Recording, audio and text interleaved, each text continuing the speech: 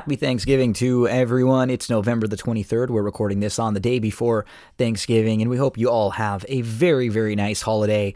We really appreciate you so much here on That's What She Said podcast. I know there are tons of great podcasts out there, TV shows, movies, all sorts of streaming services, and sports going on every day. Anytime you take a few minutes out of your busy schedule to come hang out with us here, I really appreciate it, and I respect all of your time so much that we never mail it in. We will never half-ass it here on That's What G Said for you, whether we're talking about horse racing or NFL game previews, or even if it's our wrestling recaps or our deep dives into Marvel and Star Wars. We'll always try to give you the best content, because I know that for every topic, for someone out there, it's really important, and it's something that you're passionate about, and it's something that you're really interested in, and all of these things are things that I'm interested in. So again, a big happy Thanksgiving to everyone out there. I'm very thankful this year for my son Milo, just turned 3, and my family, and just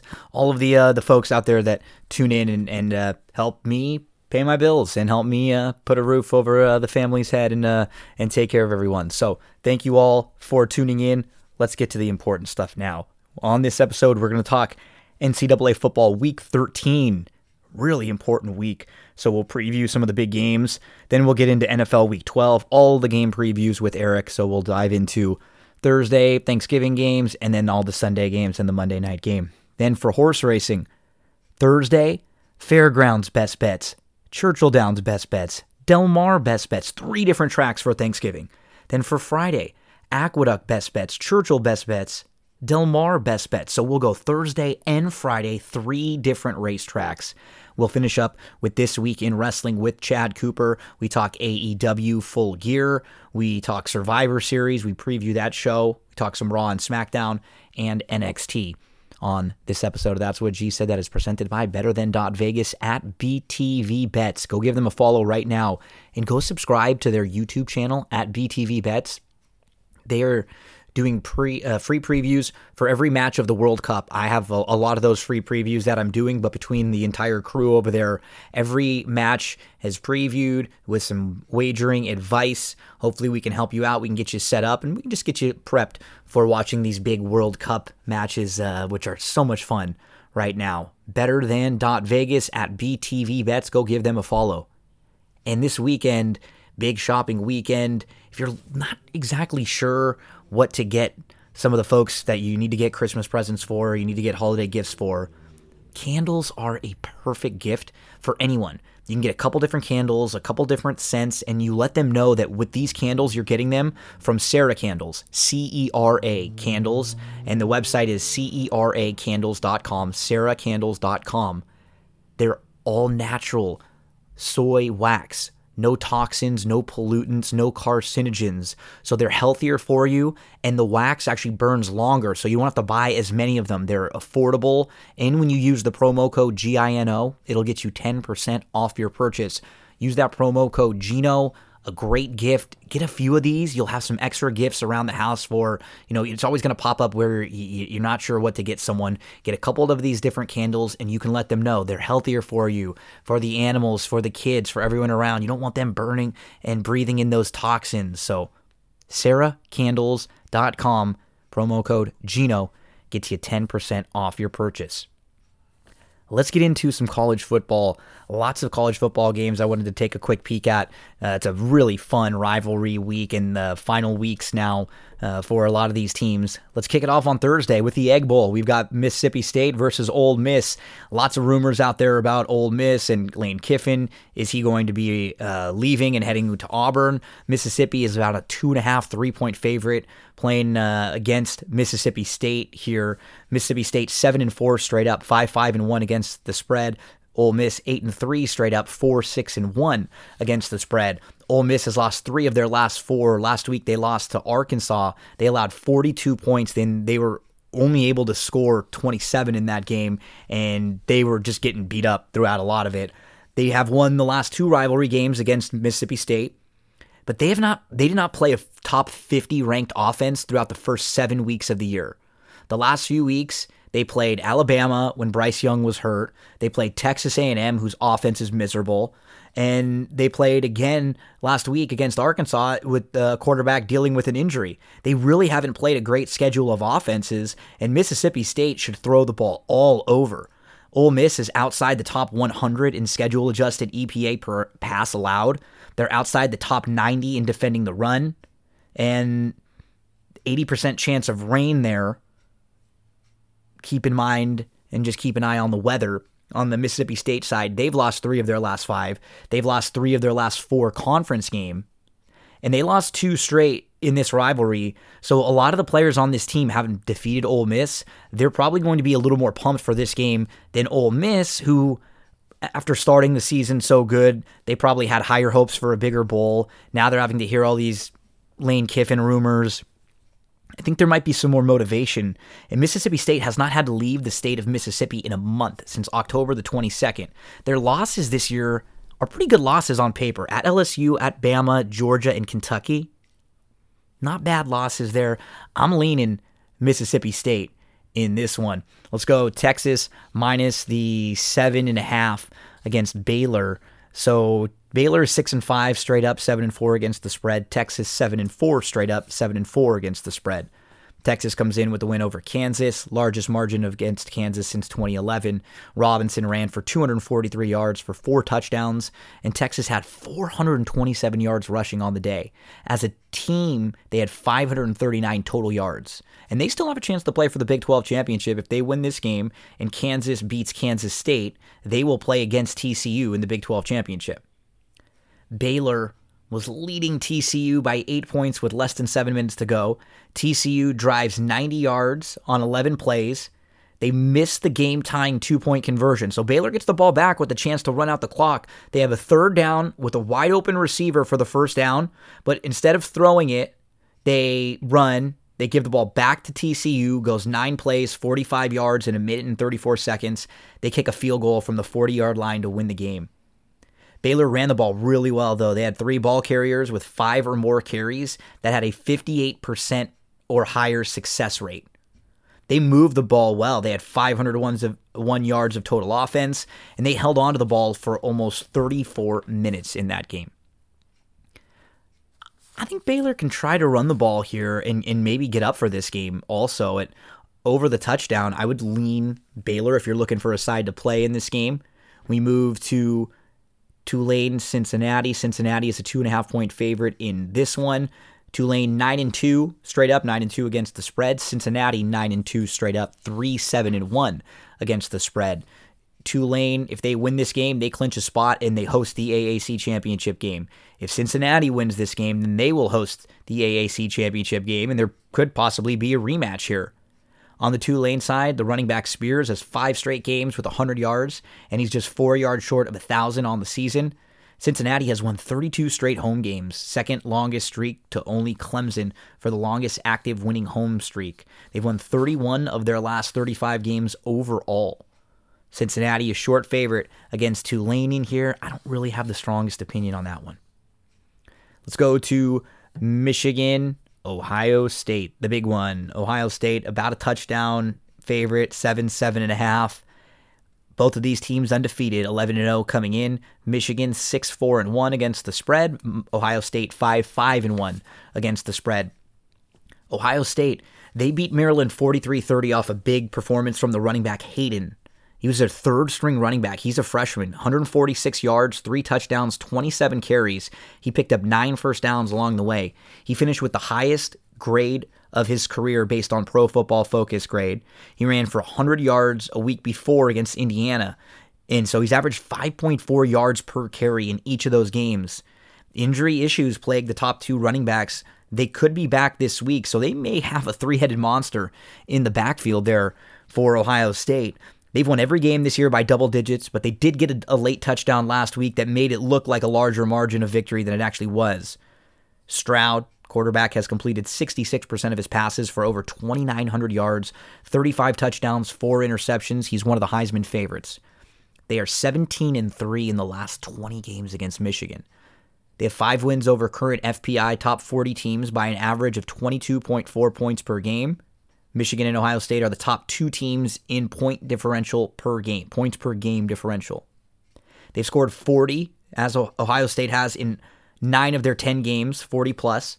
They're second in the nation in scoring average at more than 46 a game. They score touchdowns on nearly 80% of their touchdown drives, which is second. They're first in the country in yards per play. But they are dealing with some serious injuries to some of their top weapons. But for the metrics on them, all look pretty good. Visually, when I've been watching them, though, I don't know if they've been impressive on the offensive side, but their defense has been maybe more impressive than you would have expected coming into the year. They've allowed just 34% of runs to grade successful, which is top 10. They're top 30 in both EPA per rush allowed and in power rush allowed, and we know Michigan wants to run the ball. And their running back, Corum, suffered a knee injury in the second quarter. He had just 1 carry afterwards. He is the highest graded player in the country, the 96th grade. They were also down another running back, Edwards, so in the second half, unlike Ohio State, they were just having a tough time finding any playmakers and really moving the ball. They had 6 second-half possessions.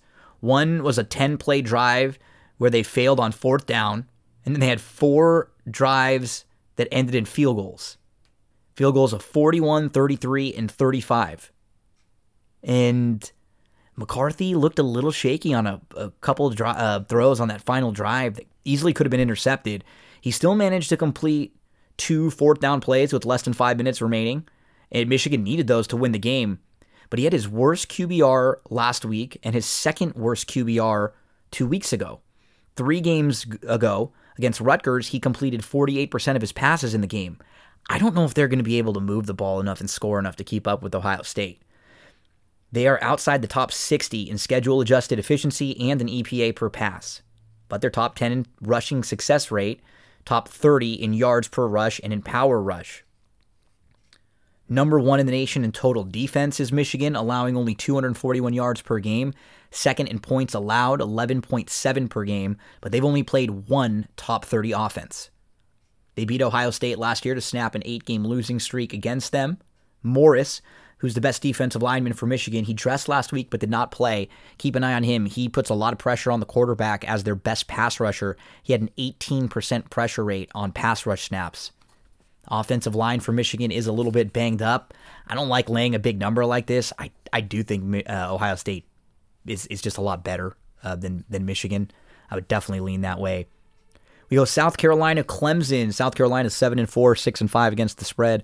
Clemson 10-1 straight up, 6-5 against the spread. South Carolina comes in off of that big win last week, a huge upset of Tennessee where Spencer Rattler had a fantastic game.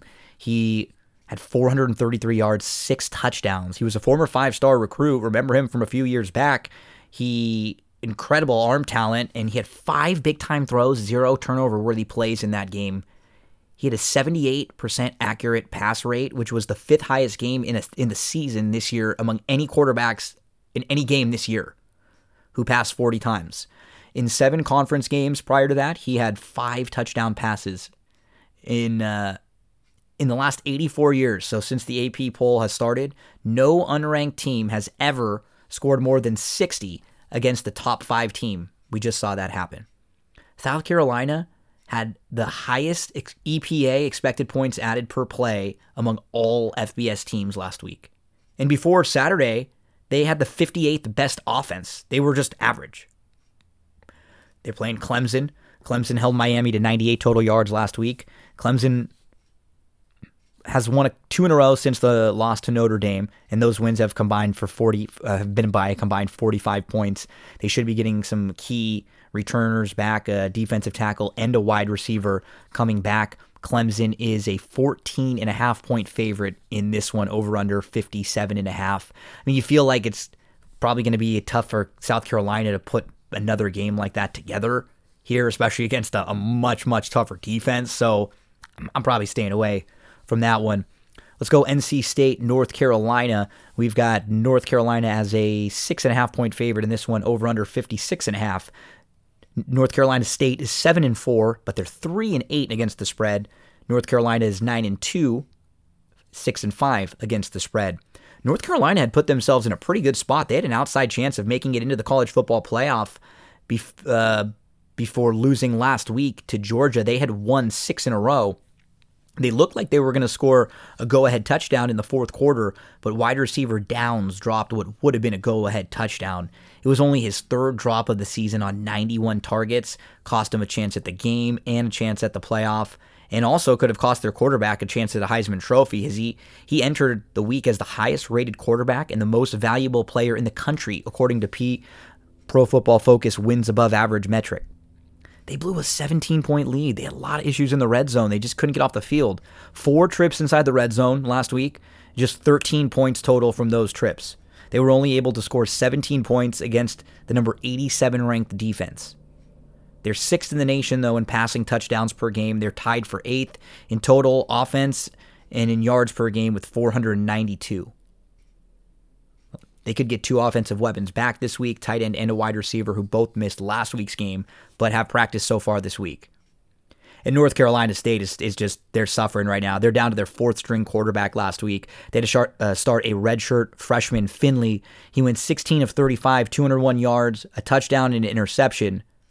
They have a strong defense. They're tied for 21st in total defense, allowing 323 yards per game.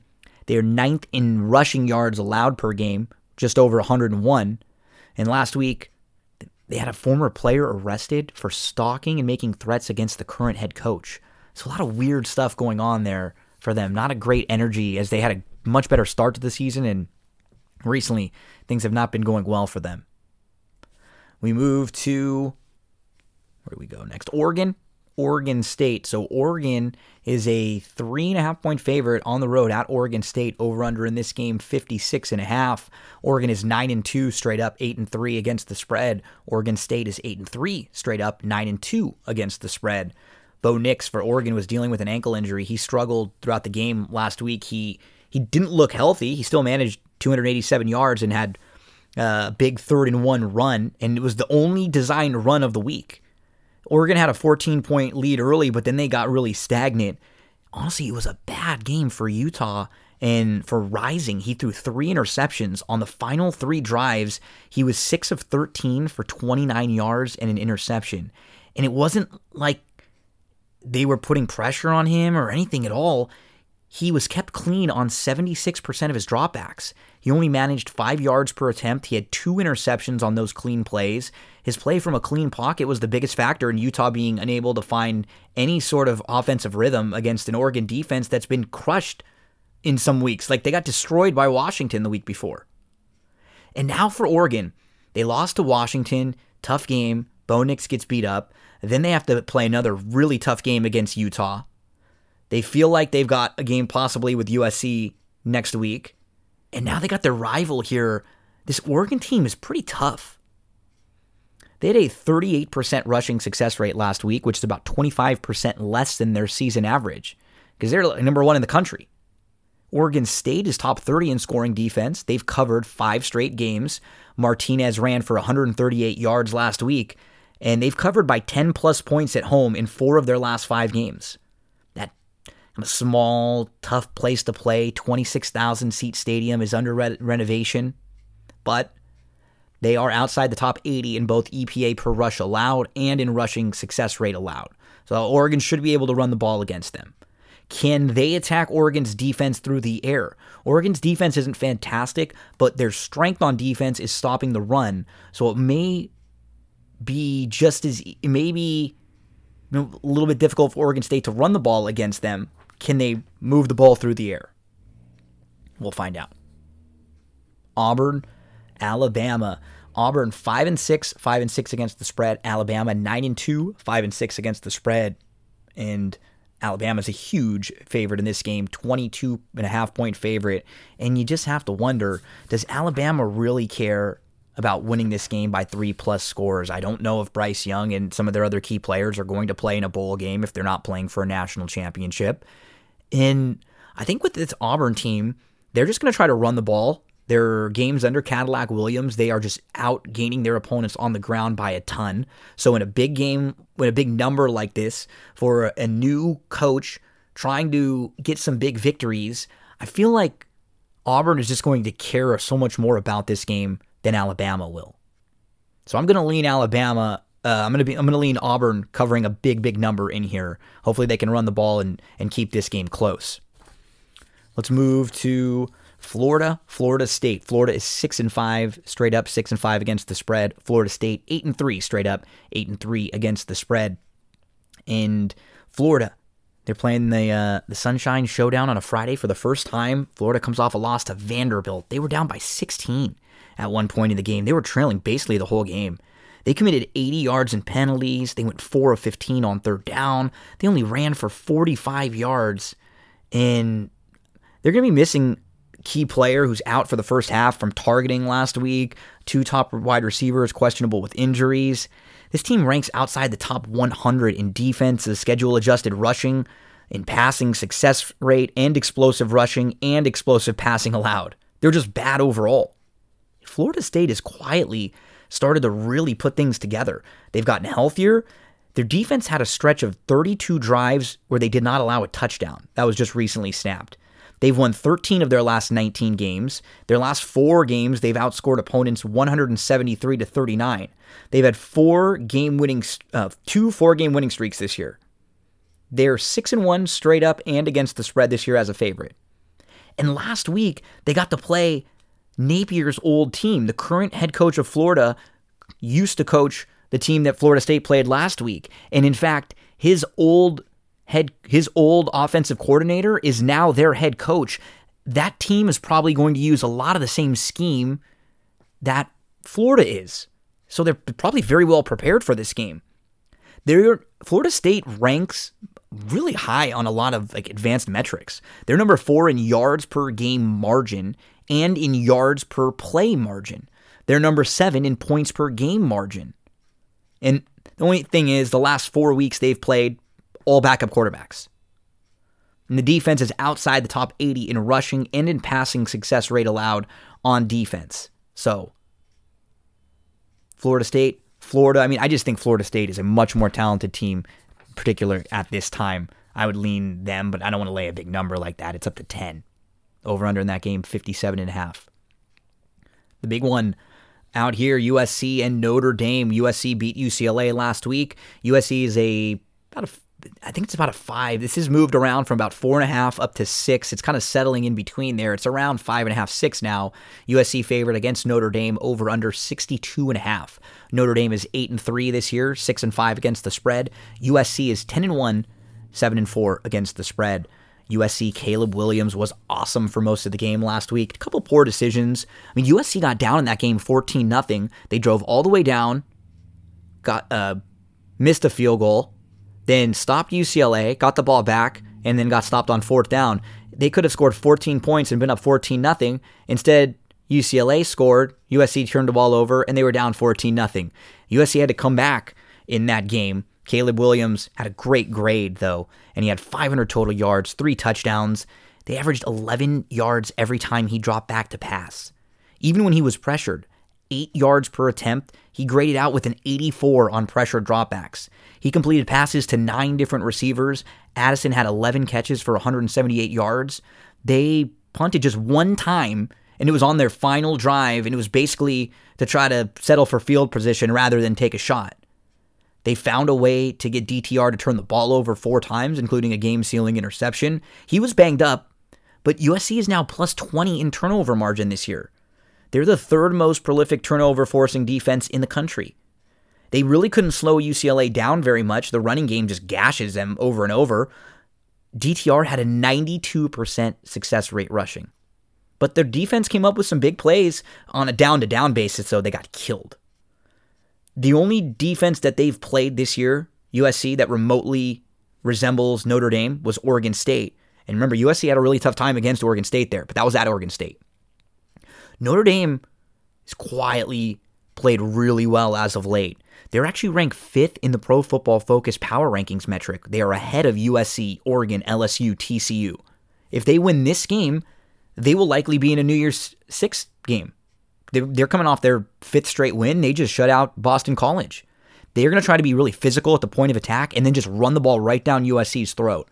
Now, UCLA has a great offense. But the difference between these two, Notre Dame should be able to run the ball, but their defense is much better than UCLA's defense. Now, on the flip side, Notre Dame wants to stay close because if they have to come from behind, they're not really a great passing offense. Like, they're not going to be able to come from way out of it if they're down 14 or 21 points in here.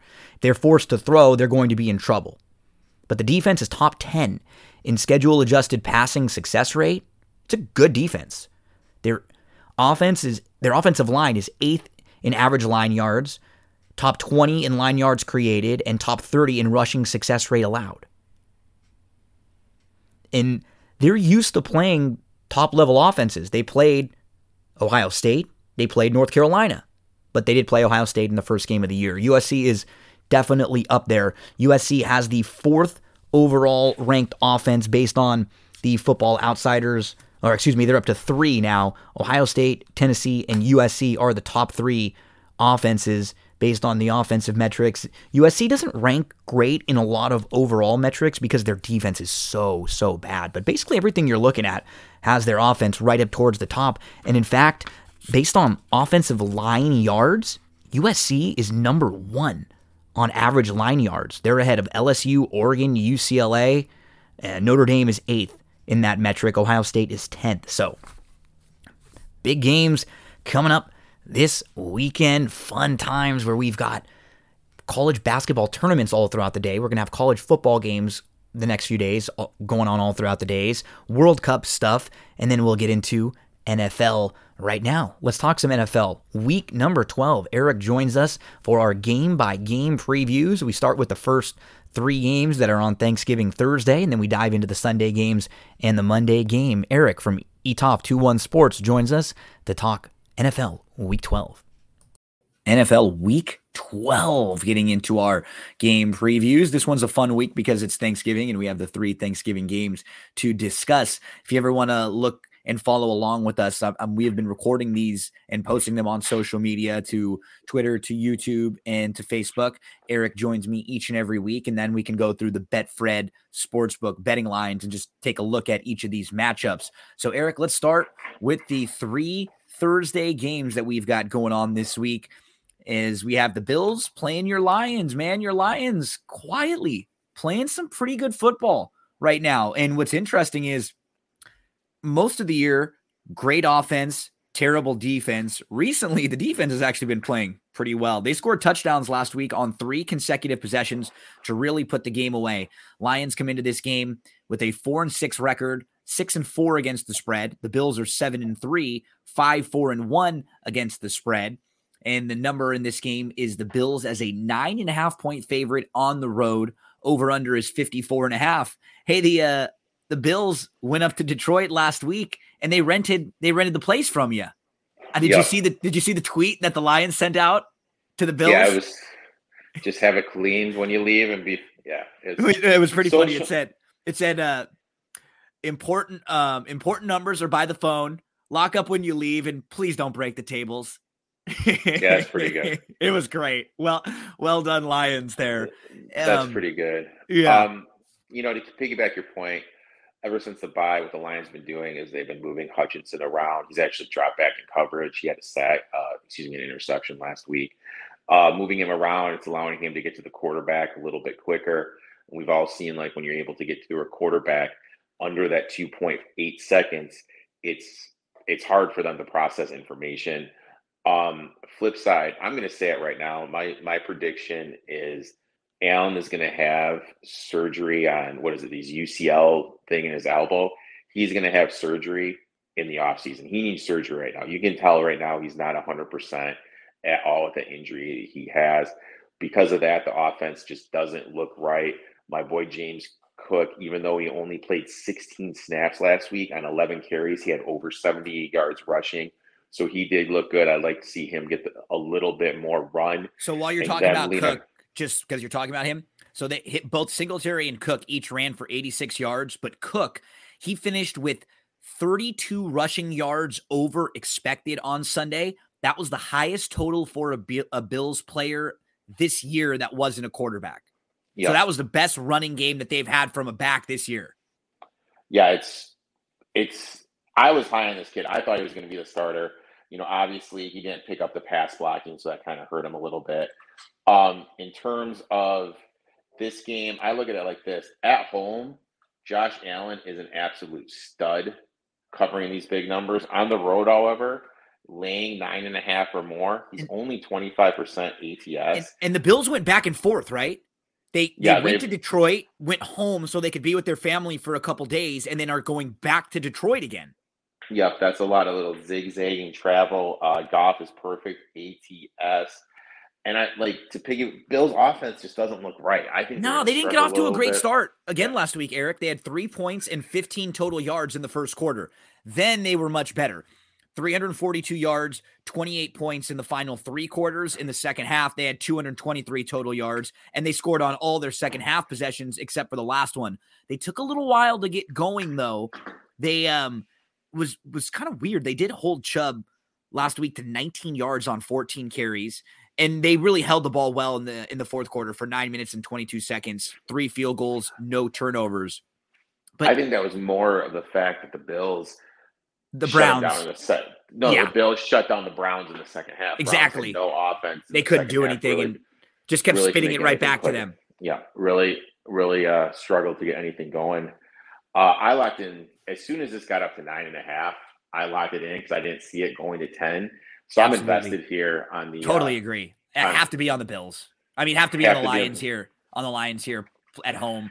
Plus, I mean, anything like 7.5 and over, I would have been fine with here. And this is just too much of a number for a Lions team that has some ability. I mean, like you mentioned, Hutchinson, second interception in the last 3 games. He's been good in coverage. He also picked up a fumble recovery. We had the second time this year where they faced a team that blitzed on more than 50% of their dropbacks and they had 0 sacks. That's hard to do. That's really impressive from the offensive line. So that offensive line last week held the Giants without a sack, and they rushed for 160 yards and 4 touchdowns. Yeah. Now, in the last 5 straight Thanksgiving games, they're 0-5, but they're 2-3 against the spread. This is the first 3-game winning streak since 2017. The Lions are top 10 in EPA per play. They had 31 points against the Giants on Sunday. All 4 touchdowns came on the ground, 3 of them from Williams. He's leading the league with 12. A major component. He leads the league in red zone carries too. And this is just straight from Football Outsiders. A major component of their offensive success has been their offensive line, which is tied for 5th in total points per play. Additionally, Goff has been more than serviceable. He's 9th in adjusted net yards per attempt. The last 2 weeks, we've seen a little more Justin Jackson. More snaps, more routes, more touches than Swift. And, I mean, the defense still isn't great, right? They've allowed the most yards per game and the most points per game. But 3 weeks ago, if I would have told you were going to win a couple games like that, especially the 2 games the first 2, you would have said there's no way. The only way this Lions team is going to win is if they outscore someone. So it's kind of like you lose some of those games early in the year that you maybe should have won. And then a couple of these games, it sort of feels like for the first time in a while, the Lions had things even out a little for them.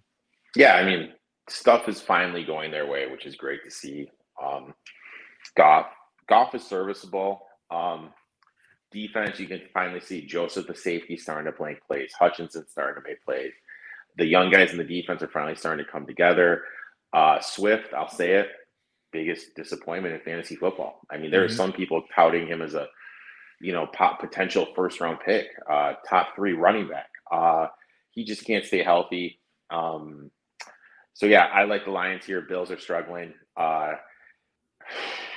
Dare I say, I think the Lions could potentially win the game too. I do too. I probably put a little sprinkle on the money line, but I definitely locked in the 9.5. But that's one bet I've locked in for the week. Come on, Danny Campbell and those Lions. We've got the Lions plus the 9.5 here, looking at the lines over at Betfred Sportsbook. Let's move to the Giants and the Cowboys. So I got to say, Eric, win or lose in this game. And what's tough now is that the Giants are really dealing with some injuries right now. So that is what is my major concern about this game. But every ounce of my fiber and my being loves the next 2 games on Thanksgiving because to me, this is everything I look for in gambling. We have a Cowboys team that beat the absolute crap out of the Vikings. And man, I don't like doing the old pat myself on the back thing. I said it on Sunday morning that they were going to get beat by 30. I said they're going to get beat by 30, and they lost by 37. You just knew that everything was coming together for the Vikings. I think Dallas is a very good football team, but I took less out of that Cowboys-Vikings game about the Cowboys than I did about the Vikings. I just thought that was more of the Vikings kind of regressing and all those little bounces kind of coming to get them in the same game. Now you've got the Cowboys who come off of their incredible game. Pollard was awesome. They scored on their first 7 possessions. They were 11 of 15 on third down with Dak. The defense was unstoppable. Parsons had 4 tackles, 2 sacks, a forced fumble, 5 quarterback hits. I mean, they jumped all the way up to number 2 in DVOA. Their defense is awesome. They lead the NFL with 42 sacks, tied with the Patriots and Titans with 106 pressures. Special teams has been good. But, everybody saw that, and now they're a little overvalued right now. And you know what? Dallas is 0-3 straight up against the spread in the last 3 Thanksgivings. They are 1-10 ATS on Thanksgiving in the last 11 years. And I just feel like this is the most perfect spot in the world to play the Giants because nobody wants to play the Giants. Everybody's kind of assuming that the Giants got off to kind of a fluky start this year and they were going to come back to life. Last week, Daniel Jones had some turnovers after he wasn't turning the ball over at all this year. They only scored 1 point, or they only scored points on 1 of their first 7 drives. And at that point, the Lions were already up 24-6. I mean, it was over. And the run defense struggled. Jones struggled. They had 5 players rule out during the game last week that they lost because of injury. I mean, just one of those games where every single thing went wrong. And I think that's why you got to play them this week. I think there's value on the Giants. So I like the Giants in here, plus the 9.5. Talk to us about Giants Cowboys. Well, first of all, what was the future I gave out last week on your show, bud? Dallas. Well, Giants not to make the playoffs. To miss. At plus 300. I gave this one out on my show on Tuesday night. Gambling is all about buying low, selling high. The Cowboys just went to Minnesota, defeated the Vikings 40-3. So they're being overvalued right now in the market. Teams that won the week before by 35 points or more are 43% ATS when they are home favorites. Teams that won by 35 points or more and are a touchdown or more favorites, 46% ATS. Teams in general, after winning by 35 points or more, are 42% ATS. Kind of just piggybacks exactly what you just said about a team just being overvalued in that situation. Daniel Jones, absolutely insane, 22 and 14 ATS as a dog. That's 61%. As a road dog, he is an absurd 13 and 5, 72% ATS. I also like the situation where you get a divisional dog who's playing a team for the second time that lost that's getting over a touchdown because you can have those adjustments. The first team really doesn't have to make that many adjustments. The second team is going to make some more adjustments going into this matchup. And also it's always important to watch the games because I'm not hearing anybody. Now, granted, I really don't watch that much sports TV or listen to that many. I don't listen to any podcast really. I just kind of look at Twitter, but no one's really talking about how Micah Parsons got banged up at the end of the game. Yeah, he did. And I really think if Parsons isn't there, that's going to hurt the pass rush of the Cowboys. This Cowboys team can be run on. I think that it lines up for a big game for Saquon Barkley. We saw the Packers do it a few weeks ago, right? That's the template for them. Yeah, because the Cowboys are you can run against them. The Cowboys actually give up 4.7 yards per rush, which is 27th in the league. So they're right down there with the Lions, bottom 5 against the run. Yep. And divisional dogs this year that are giving a touchdown or more are 5-2 ATS. So we are seeing the trend this year that teams that are over a tutty favorite are covering. I absolutely love the Giants here. I locked them in at 9.5. Both of these teams are 7-3. It's a huge game in the NFC East and for playoff positioning. as we move along to the final of the 3 games on the Thanksgiving Thursday. Patriots, Vikings. We have the Vikings as a 2.5-point favorite here at home, playing the Patriots. Over under in this game is 42.5. New England is 6-4, 6-3-1 against the spread. The Vikings are 8-2 straight up, 4-5-1 against the spread. Eric, it was one game. What's nice, though, is when you bet a game, you can bet it bigger, right? It's not just necessarily one win. You can play a game bigger if you like it that way. But that would be like the resume game I would put on my resume to tell people about how you should bet, is watching the Vikings throughout the season. We've been pointing out every week how they were not nearly as good as their record. They are all the way down to 24th in DVOA. It was the first time they lost in 63 days, but it was a microcosm of every game they were in. All of the balls were bouncing their way. It all just came together against them in this one game. It was the first time this year they didn't get a turnover. They fumbled on their first drive. Then on the second drive, Hawkinson dropped back-to-back passes in the end zone. On his first 23 dropbacks, Cousins was sacked 6 times and knocked down 9. He finished overall sacked 7 times. That was the most in his career. Do you know the Vikings have a negative point differential this year? They are 8-2, and they have a negative overall point differential. That is the lowest in NFL history by any team to start 8-2 or better through 10 games. The lowest was the Chargers in 1987. They had a +6 point differential through 10 games. They ended up missing the playoffs that year. They went 1 of 11 on third down, did the Vikings. 183 total yards on 10 drives. But you know what? I love them in this spot. I absolutely love them in this spot. Just like we said, this is a fantastic spot for them to bounce back. Now, my major concern for them is the offensive line issue for Darrisaw. That's going to be a big issue. I think that will really hurt them without their starting left tackle. And one more thing, this is a primetime game. Cousins is 3-5 in his last 8 primetime games, and the 2 wins came against the Bears. He's thrown 10 interceptions in those 8 primetime games. And the only time this year he had a primetime game was against the Eagles back in week 2 when they got destroyed. But you know what, Eric? The Patriots are not very good. The Patriots and Mac Jones is the 34th of 36 graded quarterbacks by Pro Football Focus. He has 7 big-time throws this year, 10 turnover-worthy plays. They averaged 4.2 yards per offensive play over their last 3 games. Their opponents have averaged 3.7 yards per offensive play. 2.1 yards per play the last 2 weeks for the Patriots' opponents. Here is a quote per Football Outsiders. Yes, the defense remains capable of confounding terrible quarterbacks, but with 8 penalties, missed field goals, and practically no offense, it's hard to argue that they're really winning with coaching and with discipline. They're just turtling until opponents outdumb them. Turtling until opponents outdumb them. I freaking loved that quote. You can't make that quote up. From Football Outsiders. That was fantastic stuff. I mean, they crossed the 50-yard line twice in the second half, and they needed a go-ahead punt return touchdown to win the game. It's a Jets thing.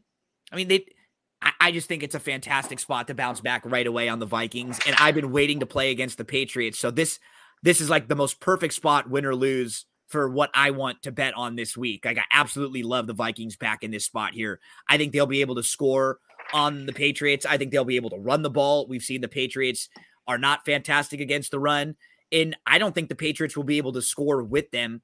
Talk to us about Vikings Pats. I gave this one out on my show too. Vikings -2.5. I've been fading this team a lot this season, but this week I'm actually betting them. Teams that have lost by 35 points or more the week before are 64% ATS. Teams that have lost by 35 points or more that are home favorites with a spread of 3 or less, 70%.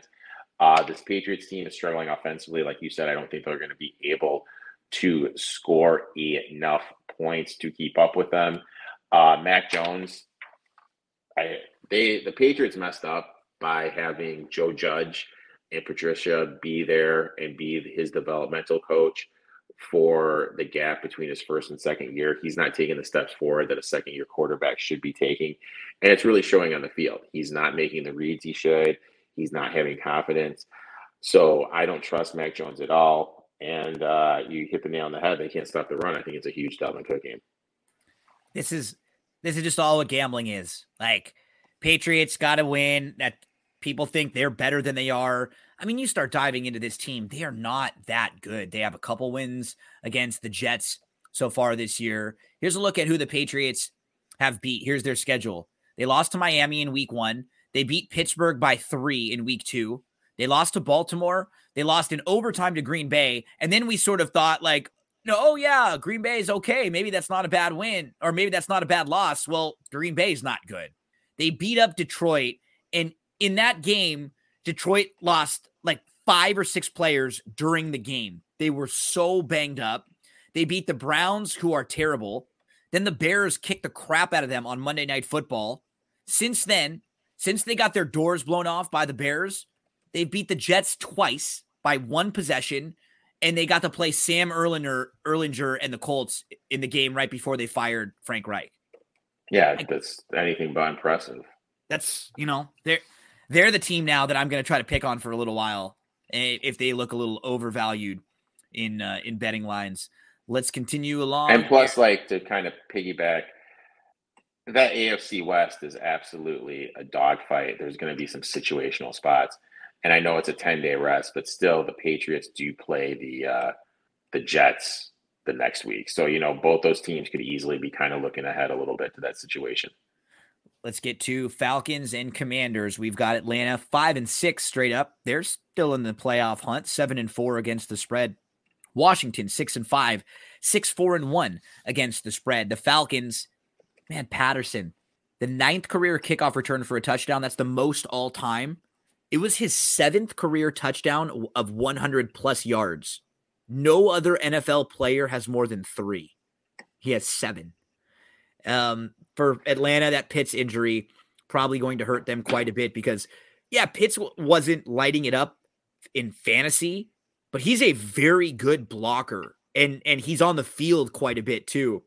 The defense for Atlanta was able to put a lot more pressure on the quarterback last week. They pressured Fields on 40% of dropbacks. Weeks 1 through 10, they'd only put pressure on quarterbacks 22% of the time, which was the 4th lowest rate in the NFL.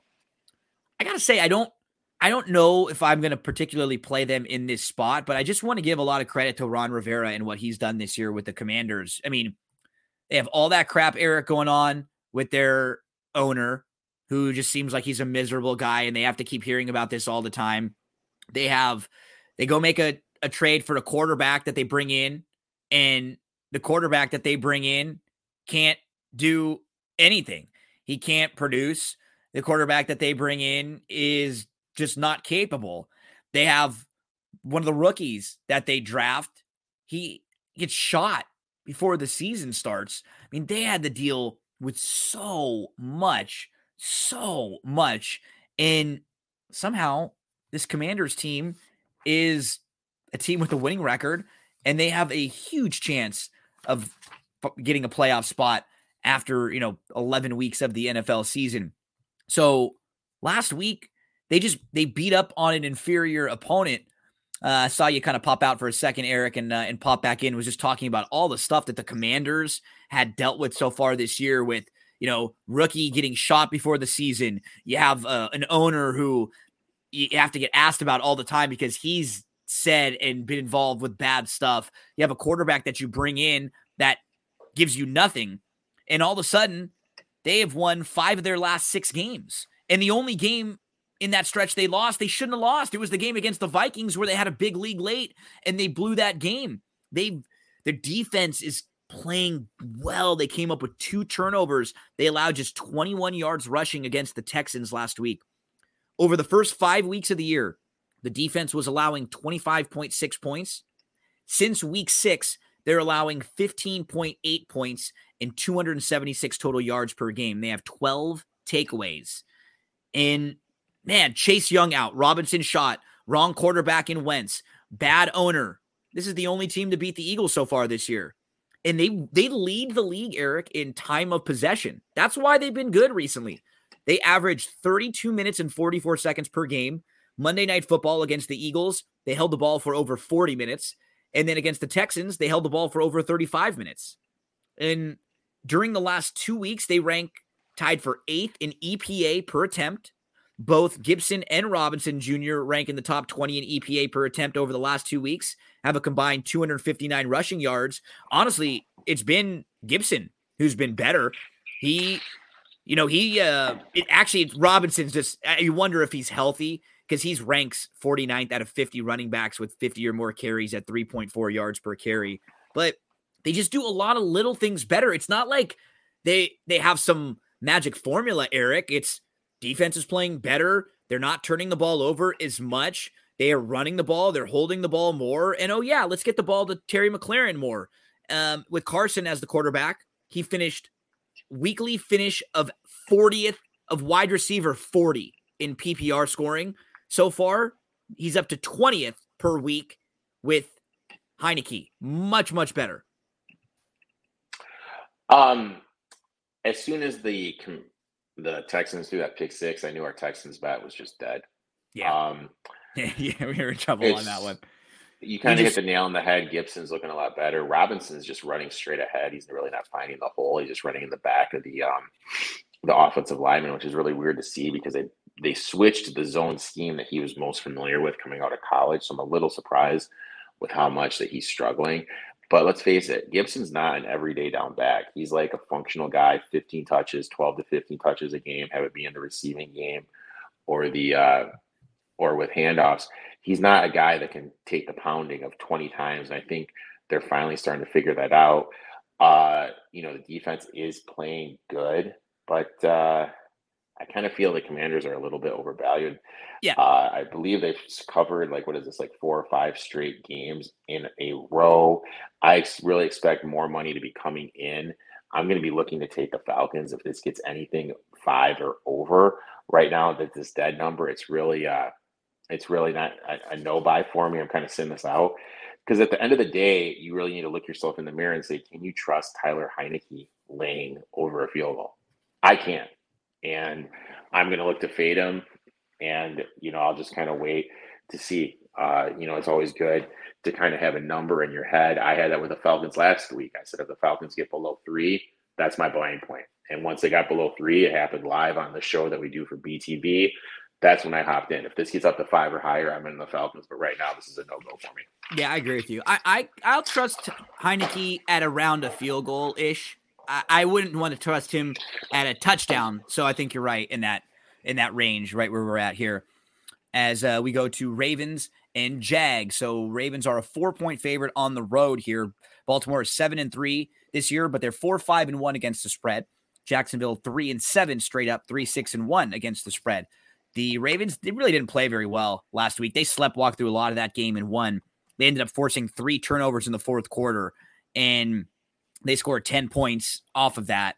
The offense still just doesn't look very good. They scored a total of 13 points. They only ran for 3.8 yards per carry, and they just don't have receiving options. It was veteran receiver DeMarcus Robinson who had 9 catches for 128 yards, and that was the highest receiving yards for a Raven player in a game since Marquise Brown had 147 back in week 1 of 2019. They do have the easiest strength of schedule coming up in the next 4 games. They're all against teams with losing records, and they faced one of the easiest schedules of past defenses moving forward. So keep an eye on Duvernay. On Monday, they mentioned that they need to get him more involved, and they play that easy schedule of past defenses. I wouldn't be shocked to see him get a little more involved. They do have 1 defensive takeaway in 12 straight games. That's the longest active streak in the NFL. But kind of a quiet injury that we didn't hear much about. Stanley, he had been playing at a really, really elite high level, and their offense does not move nearly as well when he's not playing at that level. The Jaguars, they come off their bye. A couple weeks ago, they played the Chiefs. They did everything they could to try to beat them. They pulled off an onside kick to open the game. They recovered 2 fumbles, and they were still down by 13 points at the end of the first half. Onside kick, 2 fumbles, and you're still down by 2 scores at the end of the half. They missed a field goal. They had to settle for 3 points on the opening drive of the third quarter after driving all the way down to the 4. That's never going to work against KC. They got sacked 5 times, which is the most in Trevor Lawrence's career. But Kirk had a very good game. 105 yards, 9 catches, 2 touchdowns. He ranks 8th in DYAR and 7th in effective yards. And this is probably a pretty good spot for a young team coming off a bye where you had a first-year coach, and now he has a lot of film and a lot of game sample to see what worked and what didn't.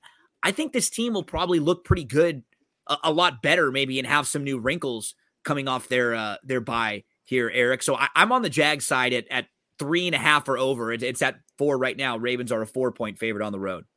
Yeah, Stanley hurt, which is a big blow to this offense. This defense of the Ravens, I really truly believe, is a championship level defense.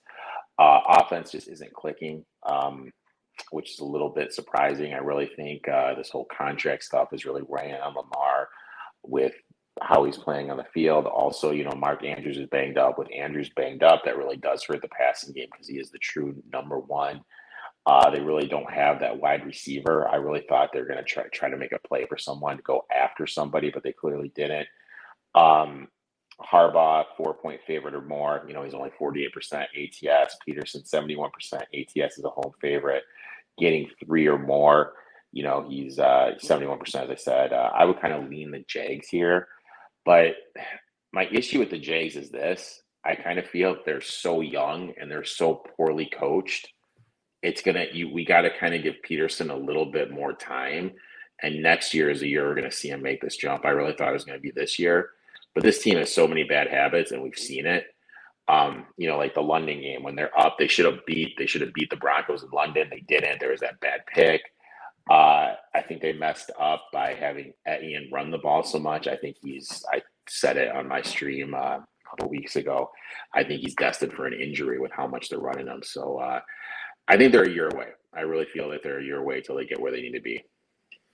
Let's go to Bears versus the Jets. We've got the Jets as a 4.5-point favorite in here, over under 39.5. We really don't know who's going to be playing quarterback for either of these two teams right now, right?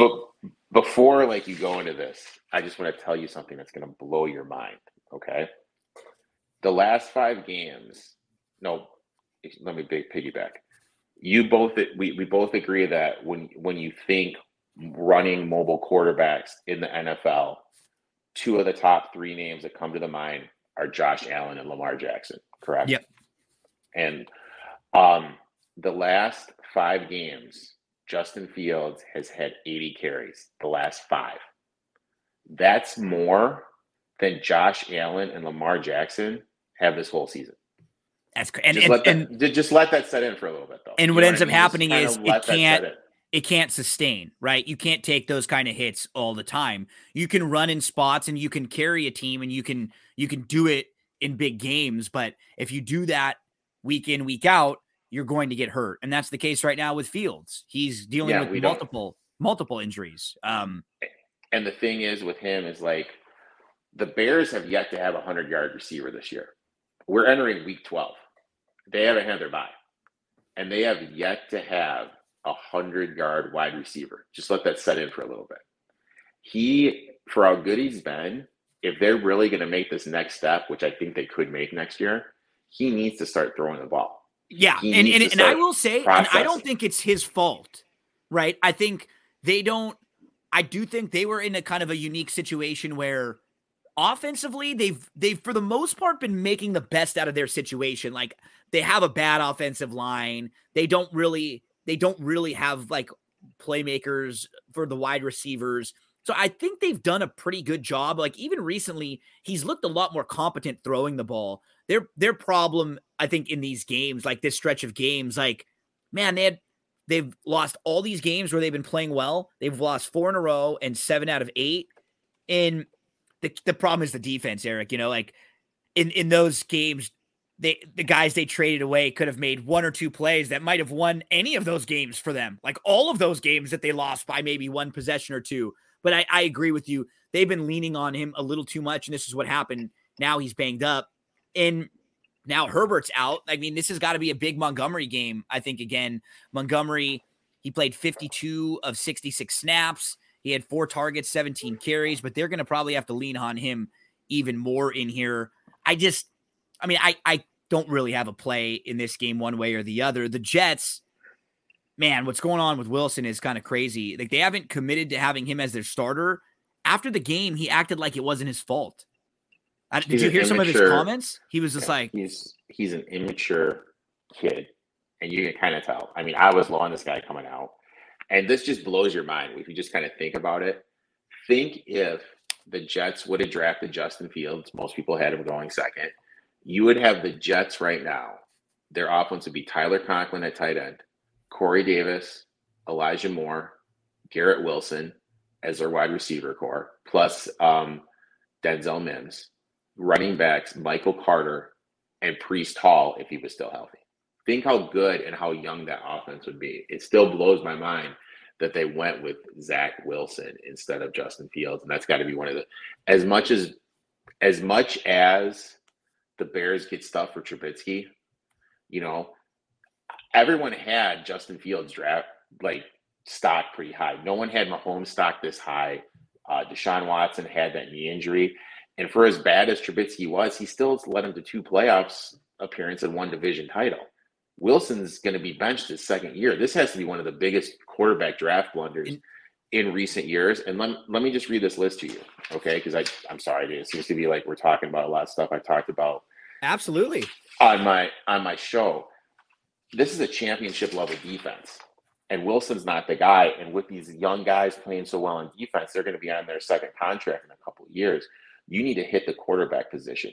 With how good they are, they're not going to get a Young or a Stroud. They're not going to get one of those top draft picks. Here's the list of the free agents. Tell me out of this list who you think they go for. Tom Brady, Baker Mayfield, Sam Darnold, Jimmy Garoppolo, Teddy Bridgewater, Daniel Jones, Jacoby Brissett, Geno Smith, Lamar Jackson, and Taylor Heineke. These are the unrestricted free agents going into next year that play the quarterback. Yeah, it's not a very good list. I mean, I think there's no chance Brady goes to the Jets. I don't think they're going to go after Mayfield. There's no way they can make a return with Darnold. Bridgewater's a backup. Yeah, I think Geno stays. Brissett, no way. I think Daniel Jones stays. I think Lamar is going to stay in Baltimore. I think they're either going to overplay for Garoppolo or Heineke. Last week, the Jets and Wilson, he went 9 of 22 for 77 yards. He got sacked 4 times. There was bad wind, and he was all over the place. There were probably 2 interceptions that the Patriots dropped. This is the 4th time in the last 5 games where he hasn't even hit 155 yards. He's completed less than 56% of his attempts in 4 out of his 7 starts this year. He's thrown for multiple touchdowns only 1 game, and he has 4 games this year without a touchdown pass. Now, Flacco, who started the first 3 games, has 5 touchdown passes, which is more than Wilson has in twice as many starts. But I will say one thing. I am going to have him in a Millie Maker lineup this week. Zach Wilson? Absolutely. Now, couple reasons why. Well, nobody's going to have him in one, so I'm going to have him in one. But he has faced the toughest schedule of any quarterback by passing DVOA based on the defenses that he's faced. So he actually has a higher passing DVOA than Kyler Murray, Russell Wilson, or Mac Jones, the guy who he played. Better passer this year than all of them. The Jets have faced the hardest schedule of opposing pass defenses so far this year. In their remaining games, they play the 30th schedule of defenses overall. I think he's going to look a little bit better, which actually may not be good for them long term. If he looks like somewhat competent, then they may think like, oh, okay, maybe he's okay. He's not. This can't be your guy. But I actually think he's going to look a little bit better moving forward. Here's another quote for you that I figured you'd enjoy. Per Football Outsiders, quote, Wilson is a blindfolded preschooler throwing lawn darts. The Jets would be better off lining up Michael Carter in the shotgun running the Wildcat every play than keeping him in the huddle. They had 103 total yards last week, 2.1 yards per play. They were 3 of 14 on third down. But the defense, like you said, they're good. They sacked Mac Jones 6 times, and they only allowed a field goal in 59 minutes. You're supposed to win that game. You hold your opposition to a field goal in 59 minutes of a game. You are supposed to win. They're just dead like towards the bottom in all of the offensive metrics. 30th in the league with passing yards per play. Only the Cardinals and Steelers are worse. They rank 29th in third down conversion rate. They there were 17 total punts in the game. The Jets had 10 of those punts. They only had 9 passing completions. They had more punts than they did passing completions in that game. I can't have a play on this one way or the other, because this might be at halftime. This might be Joe Flacco and Trevor Siemian going at it. Yeah, which would be awesome. Which would be absolutely awesome. We don't know what's going on. We don't know if Fields is going to play. That's the elephant in the room. That's going to affect a lot of stuff, like how you do it. Can you really trust Wilson laying points? I can't. Maybe if it goes to Flacco, or if they go to Mike White, the guy that beat the Bengals last year, maybe it goes down a little bit. Jets defense lights out, and they definitely got to make a change moving forward if they're legitimate, because they're doing way better than I thought they were capable of this year. But their defense is really good. Like, it's a legitimate defense. Their secondary is excellent. They put pressure on the quarterback. They've been in now 2 or 3 other games that they should have won, and they did not win just because they have zero competency from quarterback. And like we said, it's the attitude.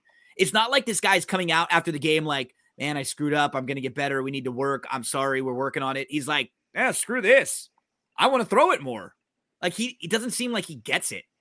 Yeah, doesn't get it at all. And I'm going to say this. I'd be way more high on this team if they had Breece Hall. If this team had Breece Hall back there, I would be a lot more on this team. But yeah, this is just a total stay away from me. I don't want anything to do with this game. Let's get to Bengals and Titans. So the Bengals are a short favorite on the road in here against the Titans. Cincinnati 6-4 straight up, 7-3 against the spread. Titans 7-3 straight up, 8-2 against the spread. This was a rematch of the playoffs last year when the Titans were your number 1 seed and the Bengals went in on the road and defeated them. The Bengals last week were down by 3 at halftime to the Steelers, but they continued to throw the ball. And Burrow ended up with 4 touchdown passes, 3 of them to backup running back Perine, as Mixon had a concussion. Burrow was really good, and he's been very, very good without Chase. In 3 games, he has a 69.6 completion percentage, 7 touchdowns, 3 interceptions, and one of them was that incredible play by Watt last week. Higgins had a massive game. At one point, Burrow completed 11 passes in a row, and he now ranks 4th in effective yards. The defense is being helped by Hendrickson. He has 3.5 sacks over his last 4 games, 7 quarterback hits, 2 passes defended, and 14 pressures during that stretch. Now, on the Titans side, gosh, they're such a fun team to just gotta watch and to back and to bet. The Titans, they've only allowed more than 17 points once in their last 7 games. That was to Kansas City in an overtime game. So far this year, they allowed 40 to the Bills, 22 to the Raiders. Every other game has been 20 points allowed or less. And actually are coming off their highest point total that they've scored this year. It was the first time all year that they've scored a second. It's the first time all year they scored a 4th quarter touchdown. It's absurd. Coming into that game, they'd only scored 12 combined points in 9 fourth quarters. And they'd won 7 of those last 8 games. The only loss was to Kansas City in overtime. They've been without their pass rusher Landry. They haven't had good production from their receivers. The offensive line hasn't been great. They're not even great against the pass. And they somehow still continue to win and cover because of freaking Vrabel. And they're a home dog here again. And they're going to have to try to throw the ball, I think, in this one. Tannehill, he completed 20% of his passes over expected last week. That was the highest in a game of any quarterback in the last 3 years with a minimum of 25 attempts. He earned a 97 next-gen passing score, which is the highest by any quarterback this year. 2 big-time throws. Burks was the first Titan with 6 or more catches and 100-plus yards since A.J. Brown last year. And Vrabel, I mean, this is your guy, right? 22-12 ATS in his career as an underdog. 20 of those are straight-up wins. The defense is 7th in schedule-adjusted efficiency, and they're 12th in EPA per play. And, they've had Tannehill issues. These 2 teams are both hot, though. They both were 0-2 to start. Titans have won 7 out of 8. Bengals have won 6 out of 8. Total opposite style teams in here. I feel like you're probably on Vrabel, though. Home dog, revenge spot. You're starting to know my plays, man. Starting to know me really well. There's just 3 guys. Shanahan, actually 4 guys. Sorry. Shanahan, Cliff, Vrabel, and Tomlin. These are the guys you fade as favorites, take as dogs. Vrabel is an insane 69% ATS as a home dog, 65% as a dog in general. But this is a stat that really jumped out to me. Extended rest, 10 games or more, he's 9-0 ATS on extended rest. Tennessee, number one DVOA versus the run. For how many weapons that the Bengals have on the outside, Boyd, Higgins, Chase could be coming back 50-50. He's going to play. Recording this on Tuesday, so we really don't know the practice report situation of the players yet. 50-50 he's going to play, and even if he does play, we really don't know what we're going to get from him. Mixon did exit that game early, so the run game is going to be hurt with him not there. Then you factor in how good Tennessee is against the run. That's going to put more pressure on Joe Burrow, and they have Jeffrey Simmons. Jeffrey Simmons is one of the best players in the league that no one talks about. I think he's going to be able to get home, get to the quarterback. This Tennessee defense has steadily been improving every single week. I like the Titans here. Perfect revenge spot. Vrabel is a dog. I locked it in at 1.5. This is one of the bets I've actually locked in for this week. Let's go Broncos, Panthers. We have the Broncos as a short favorite here on the road, 2.5-point favorite over Carolina. Over under in this game is 36. You have Denver, who is 3-7 straight up and against the spread. Carolina 3-8 straight up, 5-6 against the spread. Man, the Broncos have. So I thought you would like this stat. If the Broncos scored 18 points in every game this year, they would be 9-1. 18. That's it. That's it. We're not asking them to score 30. 18 points. They'd be 9-1. They are dead last in the NFL in red zone trips, touchdowns, and red zone conversion rate. The offensive line is allowed 11 total pressures. They've now lost 6 of their last 7. Russell Wilson has had one game this year where he's been a top 12 fantasy quarterback. 1 week. 1 week where he's finished in the top 12. He's had multiple touchdowns, 1 game. They had 123 yards on their final 7 possessions, 3.3 yards per play. They had a 10-point lead, and they could not do anything to extend it. They had a chance to ice the game in the final series. It was 3rd and 10. So these are the kind of things that bother me and that concern me a little bit, Eric, is that physical stuff that happens, right? I mean, you get older, you get hurt.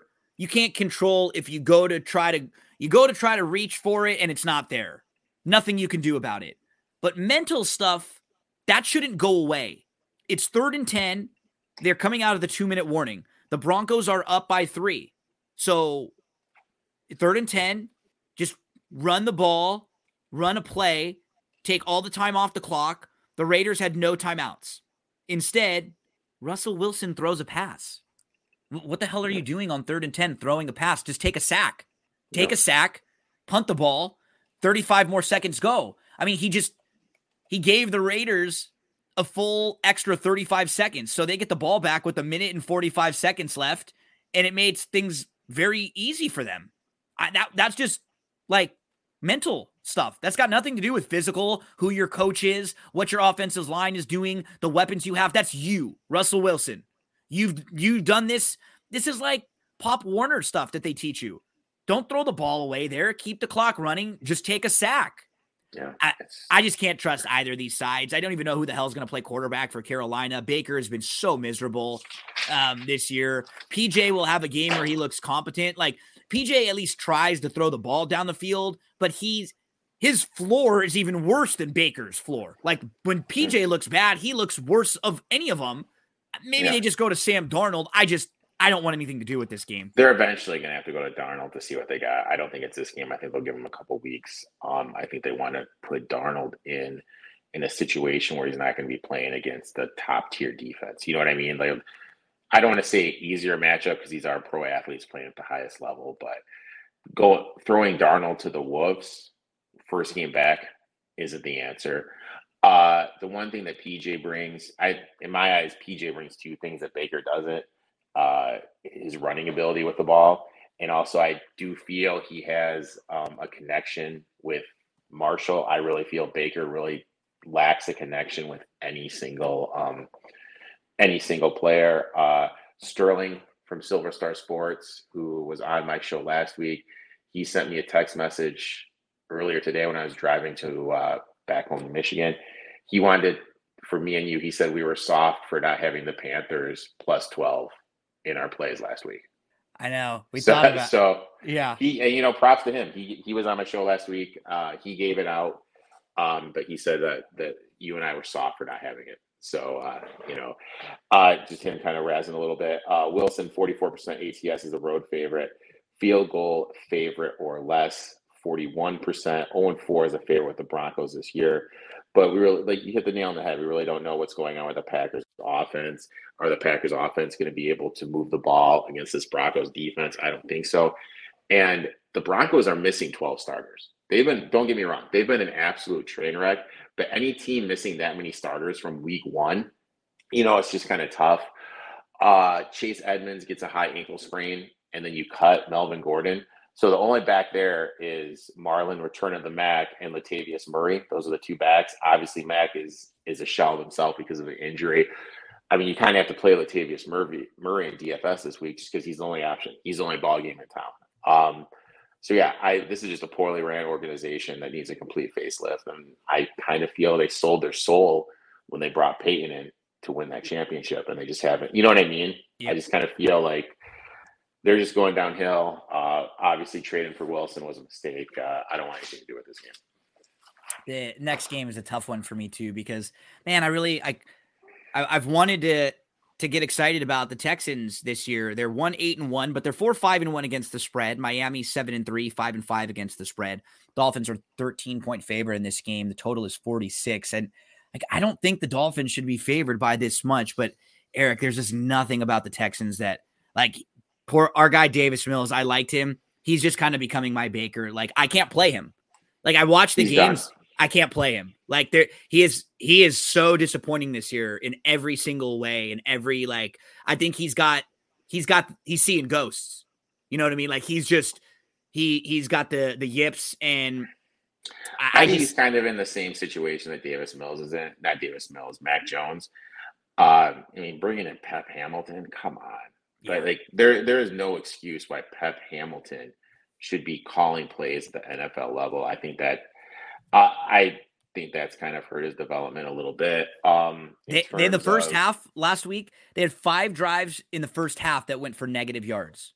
5, including an interception return for a touchdown. They had 1 first down in the first half. Pierce couldn't even run the ball at all. By the end of the game, he had 8 yards on 10 carries. At the end of the first half, as a team, they had negative 5 yards. That was the lowest first half yardage of any team all season long. They finished with 148 total yards. And I don't think the Dolphins are quite as good as their record would suggest. They're coming off a bye here. I don't really believe in their defense very much. I don't really want anything to do with this game. I mean, I am probably going to be on the Texans, just regretfully. Just kind of looking at it, 5-game losing streak. That's what they're on. You're a road dog. You're 55% ATS. Teams on a 5-game losing streak getting over 10 points, 73% ATS. I really feel this number is just going to extend, just keep on growing. And then when it gets to that 14 point, which I feel it's going to get to, then we have to invest in the Texans, because I just don't feel this Dolphins team, with, like you said, how bad their defense is going to be able to stop this Texans defense. I think I honestly would need 15. That would probably be my buy-in point. I still think I would need 2 full more points. Yeah. Yeah. Because there's always a point, right? For every team, doesn't matter about what you like of them. There's always got to be a buy-in point for you. Yeah. This is a holiday weekend. This is a holiday weekend. There's going to be more people gambling than normal. And there's going to be some advantages that we're going to be able to take advantage of.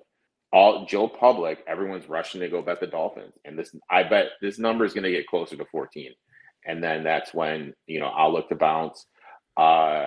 Important to note that, the Texans are god awful against the run. Since being traded, Jeffrey Wilson has out-carried Mozart 26-17. Yeah. I think we need to monitor that. I think he's kind of in a good position to good system, because that was a San Francisco back, Mike McDaniel. Yeah. He knows the system very well. So I think that's kind of the back we need to kind of target in DFS, not Mozart, who I think most people are gonna target because they feel like he's like the starter. So I think we're gonna have to tread the different way and look to go after Wilson. So we move to our next game. It's Tampa and it's Cleveland. The Bucks are a 3.5-point favorite on the road at Cleveland Browns. Over under in this game 43. Tampa is 5-5 straight up, 3-6-1 against the spread. Cleveland 3-7 straight up, 4-6 against the spread. Browns scored a touchdown to start the game, and following that, on their next 4 possessions, punt, field goal, fumble, punt. They started the second half. They turned the ball over on downs. Then they missed a field goal. Then they punted. By the time they scored 2 late touchdowns, it was just to make the game seem closer than it really was. And their defense actually played pretty well, keeping them in the game early. But every time they made a play, the offense couldn't do anything with it. And, I mean, Stefanski, I'm just becoming more and more disappointed with him. You kind of hit on this way early that, is he really a good coach? I don't think so now, because he doesn't put his players in the best spot to succeed. Like, Kareem Hunt is ranked, he's running back 40 this year in PPR on a per game basis. He has 3 double-digit games. They don't get him the ball at all. And it's kind of like he went to severe. Like, I've been saying forever, they didn't give Chubb the ball enough.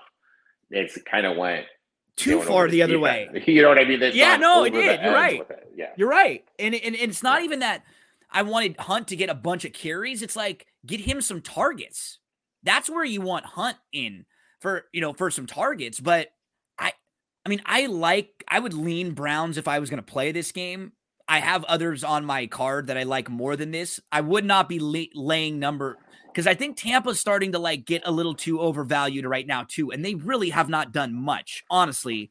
The one thing I do like coming out of this game, Peoples-Jones.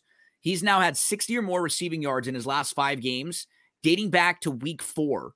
He is 11th in receiving yards per game among receivers in that time period. That have played at least 6 games. So he should match up pretty well with Tampa. Tampa ranks 23rd against wide receiver 2s. So a good matchup for him. We saw Tampa coming off their bye. They won the time of possession. They ran the ball a lot better. Coming into that game, they were dead last in the league with rushing yards. And as a team, they ran for 161, and White ran a lot better. But that game against Seattle, too, was a little fluky. Like, Seattle was driving. It was 14-3, and they were about to make it 14-10. They fumbled, and Tampa went down and scored, and then all of a sudden it was 21-3. Like, it wasn't quite as dominant as the score might have suggested. I think Tampa's a little overvalued right now, too. Is this a spot that you can play them in, or do you have any opinion in this game, Eric? If this gets over the 3, maybe a 3.5, I'll look. Weather looks pretty good. It's supposed to be 50. So, we're seeing right now on Betfred 3.5 plus 3.5. Okay, for so Cleveland. if I see a 3.5, then I'll look. This is the number I look to buy in on. I get it. Brady extended rest. He's 68% ATS, but when you get these small spreads, 3.5, he's only 14-14 at ATS. So on extended rest. So you know what I mean? He's really not covering these smaller numbers on extended rest. They are starting to get healthy, but at the end of the day, the thing with the Browns is it all comes down to Garrett. If Garrett's able to get home, it just elevates this defense. Against the Dolphins, he wasn't able to get home. Against the Bills, he wasn't able to get home. If he's not able to get to the quarterback, the way this defense is built in the back four and the injuries they've had, they just can't cover anything. So that's basically what it comes down to me. This Buccaneers defense isn't what it used to be back in the heyday with Sue and Vita Vera stopping the run. I think they're going to have success with Chubb and everything.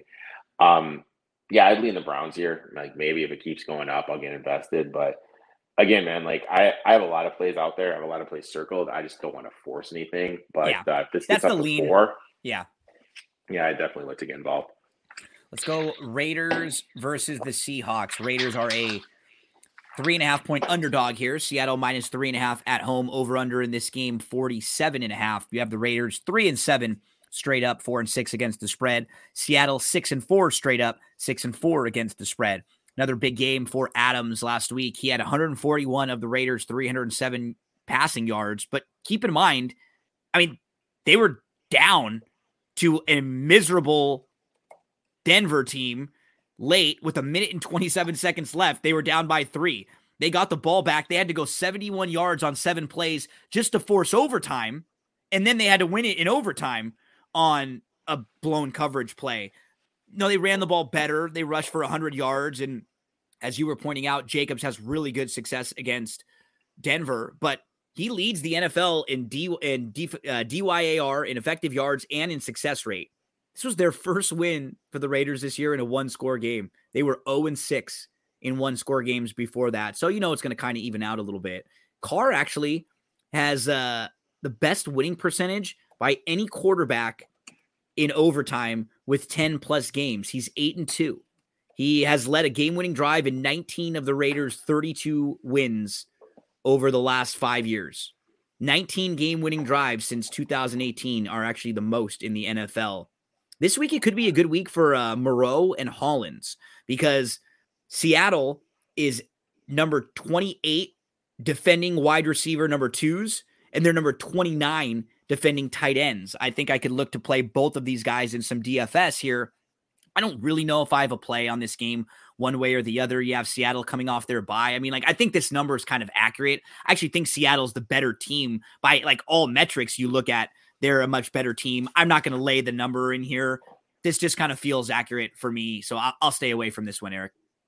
Kind of want to take the over 47.5. I just don't know how the Ravens team is going to get defense. The Seattle teams isn't world beater. Are we going to finally see Seattle come down to earth? Those are all kind of the stuff that's going through my head. Kenneth Walker should be able to run over this defense. Josh Jacobs should be able to run all over this defense. Carr, 58% ATS as a dog. Carroll, 57% ATS on extended rest. It's just hard. We were on the Ravens last week. It was a great bounce back spot for them. They were able to get the cover at the +3 straight up win. But with how bad this defense is and how good the Seattle's offense has been. And they're off the bye. They're a little extra rested. It feels accurate, the number to me does. I would definitely just lean to the over.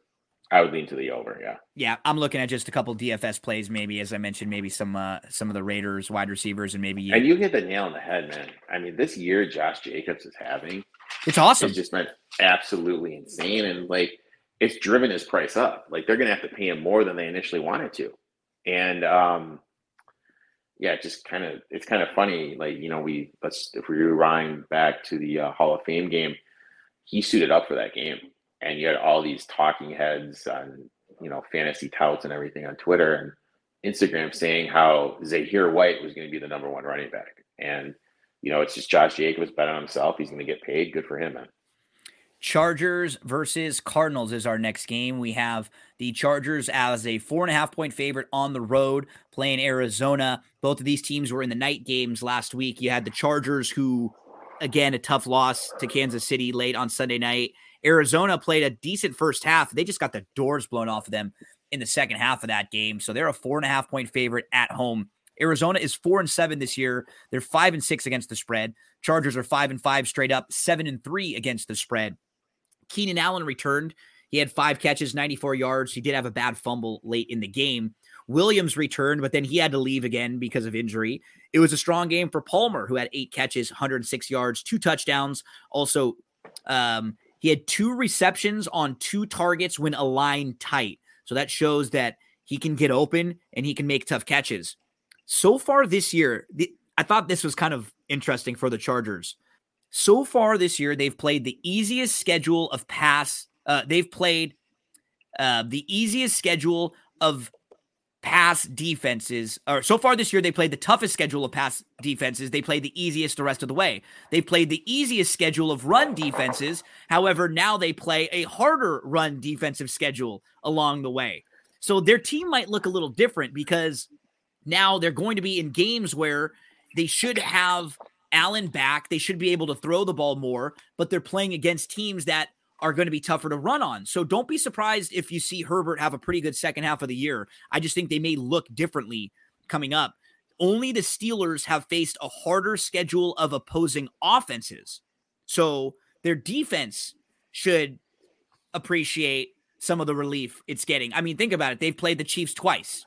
right? Yeah. So for them right off the bat, that's not easy to have to do in the first, 8 to 9 games of your season. I don't really know what to take out of that game for the Cardinals, the Mexico City game. Maybe McBride. I mean, he had 4 targets. He caught all of them. Keep an eye on him. I think you pointed him out. In the second half, they ran 32 plays for 129 yards, 4.03 yards per play. They turned the ball over on downs twice. They punted twice, and the last possession was an interception. Yeah, it wasn't good. A couple things. Number one, I think it really hurt with Rondale Moore going down insanely early like he did. That was a big blow to them.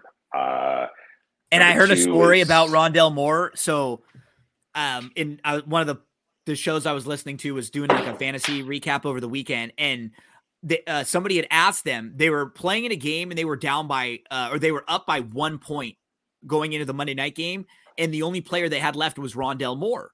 And they said, should I play Rondale Moore? And I think it was like 0.5.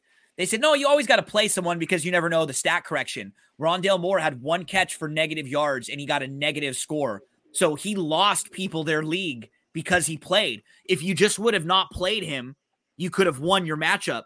But you figure, I'm going to throw him in because if Rondale Moore gets a catch for 2 yards and he has 2 points and I get a stat correction and I lose a point, at least I get it back. But the guy got screwed and he ended up losing because of what happened with Rondale Moore. That was one of the worst beats I can remember hearing. I mean, I always do that fantasy football slate. And I mean, I had Jimmy G in my captain spot. That was 38 points.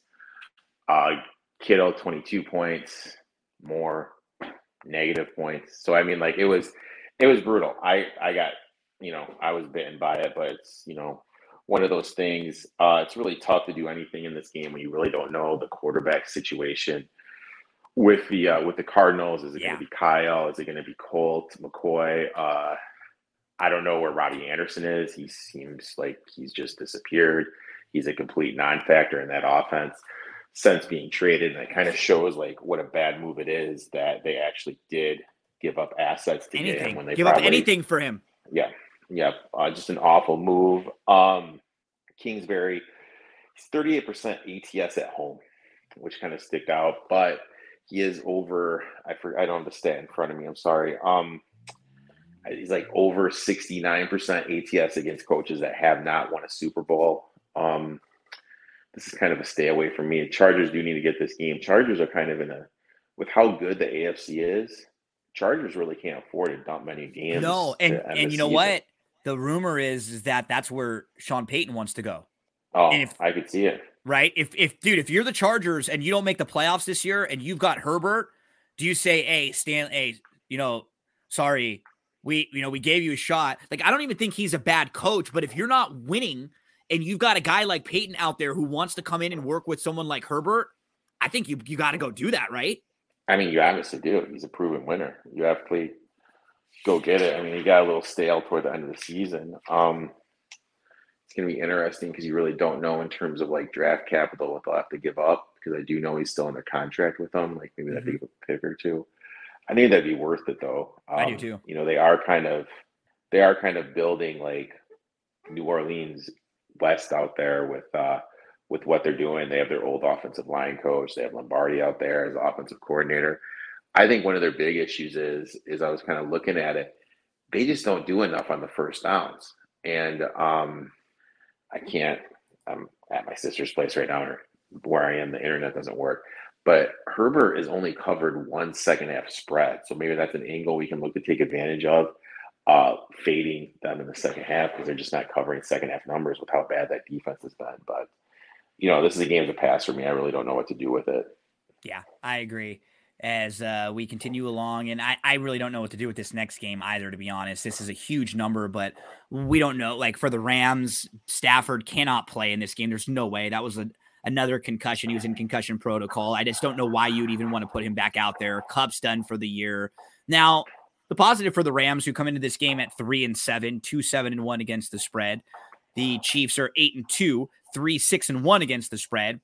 is that the Rams actually ran the ball better last week. That's a positive. They did rush for a season high, 148 yards, 4.9 yards per carry. Akers had 14 carries for 61 yards. But, man, this is the first time under McVay they've lost 4 straight games. This is a massive, massive number. I just don't want to touch it. Like, I would never lay it with the Chiefs. No way. But I don't know how the Rams are going to score at all right now. I just don't. I really don't want anything to do with this. Mahomes is 13-7 in his career when he's been trailing at halftime. No other quarterback since the 1970 merger has a record over 500 when they're trailing at halftime in a minimum of 10 games. They're 4-0 this year, and they have a 3-game lead in the AFC West. Pacheco last week, we called that one 15 carries, 107 yards, 7.1 yards per carry. Kelsey was awesome. This year in the red zone, he has 15 catches, 10 of them are touchdowns, and 2 of them are first downs, which is just nuts. And their offensive sack rate, 4%. It's second in the NFL. Between the offensive line and Mahomes just being smart and avoiding sacks, they're just a good football team right now. They look like one of the best football teams and, probably the most consistent, confident you could be about a team. But like everybody's starting to talk about them. They're going to be a little bit overvalued. I'll play against them maybe in one of the weeks coming up. Even with my Rammies, I just can't do it here. I don't see how the Rams move the ball. They have not been able to. Can they run the ball maybe a little bit and try to make this a game? I'm staying away, Eric. Yeah, I mean, we don't know what's going to happen with the Rams quarterback room. We don't know if it's going to be Wolford, or whatever his name is. Is it going to be the kid Perkins? Perkins does bring a lot more with his running capability. Interesting move. They released Darrell Henderson. Today's Tuesday. I got the alert that they released him today. That was kind of an interesting move. I honestly didn't see that one coming. Maybe that opens up the door for Kyren Williams. He did have 6 targets last week. I'll be looking to play him in DFS. He's going to be around 5-1 to score a touchdown. This Chiefs defense, for as good as their offense has been, this Chiefs defense isn't that good. So maybe you can get him to score a touchdown. That'd be the only way I'd look here. I hope the people listening, after week 1, I told everyone to play Mahomes at 7-1 to win MVP. He's now minus 150 to win it. Hope some of you guys tailed that. And I hope some of you guys tailed that. What was that future? Under 850 for Cam Akers rushing yards. That one's looking pretty good too. Yeah, I think you're good there. As we move to Saints. Hey, buddy, you know what? I never get too cocky, man. No. But that's like you said. See, these crazy things could happen, but it's a great call. Never get too cocky, man. Let's get to Saints 49ers. This is the team that I want to play. They're the new team that I'm going to pick on now, the 49ers. They're a good football team, but they're way too overvalued. Even the other night, they were a double-digit points favor in that game. They caught a really big break early in the game when a ball bounced right off of the receiver's hands into their arms for a return touchdown. The 49ers defense is very good. I still have major concerns about who they are as a team. Okay, they've beat one team this year with a winning record, the 49ers. They have the 3rd lowest strength of victory in the NFC. So the defense has feasted on inferior offensive opponents. Last week, they played McCoy, backup quarterback. 2 weeks ago, they played the Chargers, who didn't have any of their receivers and were missing a bunch of their defense also. They played the Rams twice, and the Rams might be the worst offensive team in the league. They played Carolina and Denver. Think about that. Listen to the schedule for the 49ers this year. Week 1, they played the Bears and they lost. Remember, that was that monsoon, but that was when the Bears were awful. And that was before the Bears offense actually looked good. Then in week 2, 49ers beat Seattle. But what's funny, that was before Seattle started looking really good. But we'll give the 49ers that win. Then the 49ers lose to Denver. They lost to the Broncos. Then they come back. They beat the Rams. They beat the Panthers. They lose to Atlanta. They lose to the Chiefs. They win against the Rams, Chargers, and Cardinals. So here are their 6 wins this year. They've come against the offenses that are ranked number 7, 25, 30, 25, 24, and 29. They've played one game against they have won one game against an offense that ranks top 10, and that was against Seattle in week 2. They are beating up on bad offenses, and that makes their defense look a lot better than it is. Do they have a great defense? Sure. They played the Chargers when the Chargers were banged up. They played the Cardinals with McCoy. The good offenses that they've played, here they are. Seattle, that was in week 2 when Seattle really hadn't figured things out yet. They played Atlanta, who's number 12 in offensive DVOA. 49ers lose to Atlanta. They play the number 1 offense, the Chiefs. They lose. Anytime they play these good offenses, they lose. That's my only concern, though. Is this a team like the Saints? Did they have the offense that can beat them? No. But I'm going to look to play against this 49ers team throughout the year, Eric, because I just think they're overvalued right now. I just don't know what to do with the Saints. They come off a nice win. And what I was impressed with, at least last week, they put the ball in the hands of their playmakers. Olave had 102 yards. They got Landry involved. He had 3 receptions. Kamara had 16 touches for 89 yards. They got Hill the ball 10 touches for 60 yards. And your boy Johnson, you mentioned Johnson would have been a good play. 5th straight game with a touchdown. He's becoming a very reliable target. I'll say this. If you guys aren't following him and his wife on TikTok, you're missing out. I mean, the stuff they do is absolutely hilarious. Like, she does this one where, like, I'm not even getting into it, but it's pretty funny. They basically mock everything everyone says about an NFL wife, if that makes sense. And they play it off great. Nice. In terms of this game, they got Miami on deck. That's kind of a big game. They just are coming back from Mexico, a little bit of a weird travel situation. Teams that won by 28 points or more that are favorites the next game. That's kind of where the 49ers won. They just won 38-10. Only 47% ATS. Shanahan favorite 39%. Home favorite 39%. Favorite of 7 or more 38%. I want to fade the 49ers here, just on the Shanahan principle of him constantly not covering. I want to know if Cam Johnson's coming back, the defensive lineman for the Saints. I kind of got to see what he's going on. But yeah, I like the Saints here. Saints are going to be on my card. But what is it? What is it at now? 9. 7? 9. Oh my God. Yeah, if this gets up to 10, this is a buy. San Francisco's a little overvalued. That's what I mean. They're but good. I will say this, like, a couple weeks ago, I came on your show and I was like, guys, like, and I don't know, I kind of pride myself at trying to be ahead of the curve. Like, absolutely. I said like a couple weeks before the Washington game, I was like, guys, like, Eagles can't stop the run.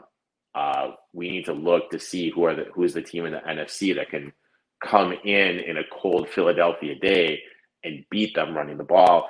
I said take the 49ers here. I think it was at like 8 or 9 to 1 to come out of the NFC, and just to put a small future on them to win it all. Now that they're the second favorite to win the NFC now. So I mean, it's just kind of one of those buying points, but I agree with you. I think this is the selling point of the 49ers, and them covering this big number, especially after winning on Monday Night Football in Mexico, a little bit inflated primetime game. And just the Shanahan treads of, him not covering. But I got to see if Cam Johnson's there. If Cam Johnson's there, that disrupts this 49ers rushing attack a little bit more. So I'll look into that. And I'll say this. I was on the 49ers futures at the very beginning of the year. I was really touting them not to make the playoffs. I believe it was under 11 wins. But my main reason for that is because I had absolutely no faith in Lance. What's his face? Yeah, Lance.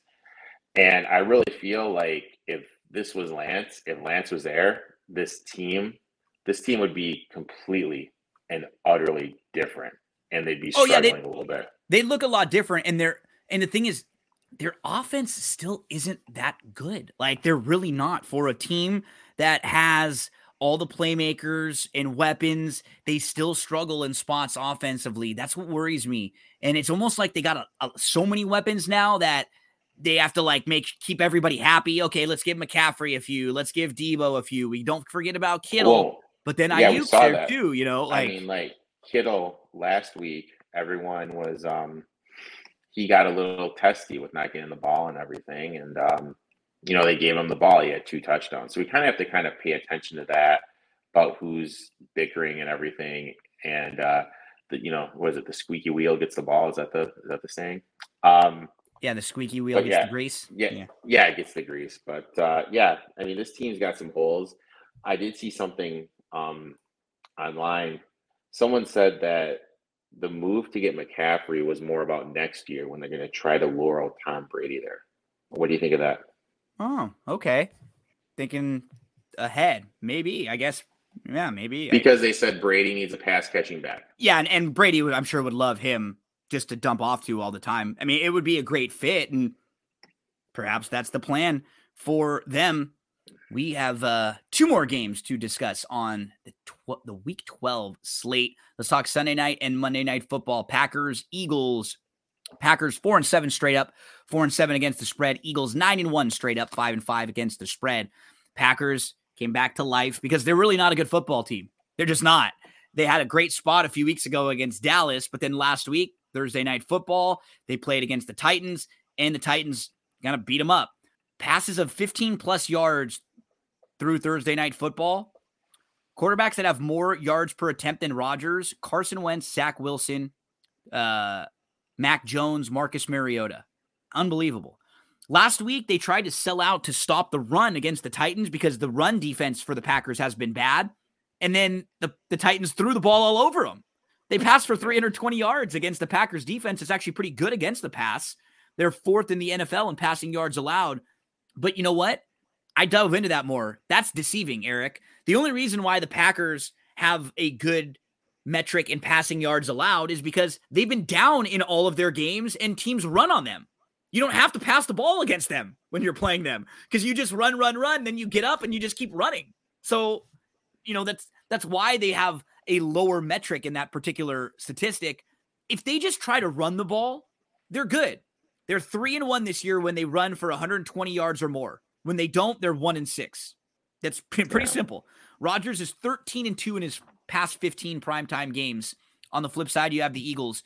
They had 2 turnovers in their last game. They've looked really flat over the last few weeks. They lost a time of possession battle. They could not get much going on the ground with just 4 yards per rush.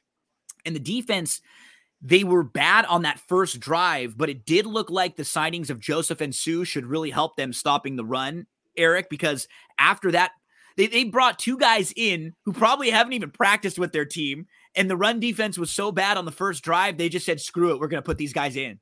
And they did pretty well.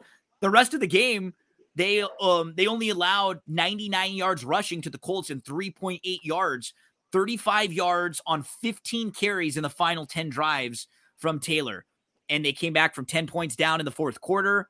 They're just kind of in that sleepy spot, I think, in the middle of the year where you win a bunch of games, and now they're trying to figure things out without Goddard, who was a big part of their offense.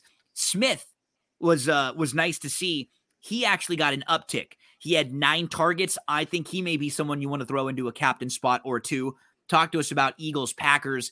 Eagles are a 7-point favorite here, over under 46.5. I'll be the first to admit it when I'm wrong, and I was wrong on Hurts. I mean, the one thing when I rewatched the Colts game yesterday was he has it, man. He looks confident, and you can kind of tell he's in control of the situation. He's just a football player, right? Like he understands what to do. He's a winner. He has it, dude. He legitimately has it. Totally agree. I was completely wrong on him. I completely whiffed on him. It's a little bit of a hiccup in the season. All these teams have it. They're finding ways to win, which I think is good. They need to start to get more from Miles Sanders, I feel, a little bit. I feel like they're not getting enough from him in the running game. Obviously, losing the tight end Dallas Goedert, that's a big thing because he's such a big focal point of the offense. And I think this will be a focused Miles Sanders game, right? Like a get Miles Sanders right game because Green Bay is not very good against the run. I could see them trying to lean on him here after a couple quiet weeks. Exactly. I would use him in terms of DFS, but I'll be honest, like there's nothing. I'll probably look at his over prop will probably be juiced up. Maybe a Kenneth Gainwell over total yards prop. I'd look into that, but anything else, it's really, really hard to get invested. Let's finish up, Eric, with Monday Night Football. We've got the Steelers. We've got the Colts. And the Colts are a 2.5-point favorite in this game. They are home. Over under 39. Pittsburgh is 3-7 straight up, 4-5-1 against the spread. Colts 4-6-1 straight up, 5-6 against the spread. Colts played really well last week. They allowed just over 300 total yards to the Eagles. They forced turnovers. They controlled the line of scrimmage. They picked up 3 sacks. They held Eagles running backs to just 55 yards on 17 carries. They had a nice opening drive to score a touchdown, but following that, they only had one drive that went for over 32 yards. Matt Ryan took a bad sack in the red zone. There was a missed face mask call that cost them some points. The offensive line wasn't very good. They gave up 4 sacks, 8 penalties for 90 yards. That really hurt in a close game. They were so far this year, they are 2 of 10 on 4th down. That is dead last in the league at 20%. One thing I'm going to look for them to do this week is target Pittman. Pittman is 7th among wide receivers this year with 92 targets. What number would you say he is in red zone targets? So he's 7th overall in targets. Where would you guess he was in red zone targets? I don't know off the top of my head. 63rd. Where? 63rd. And he only has 1 touchdown.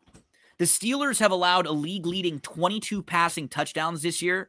I think it could be a good spot for him to get into the end zone. I think they'll try to focus on that for him. I don't really know what to take out of the Steelers right now. I mean, they're just like a very typical Steelers Tomlin team. They're overachieving. They don't have the offensive weapons, and they don't really have the offense anymore. Pickens looks good. Pickett focuses in on him. Like, he gets a lot of the targets there. And Watt picks this team up. They're much more competitive with Watt around. Watt made a fantastic play last week. One of the best interceptions you'll see.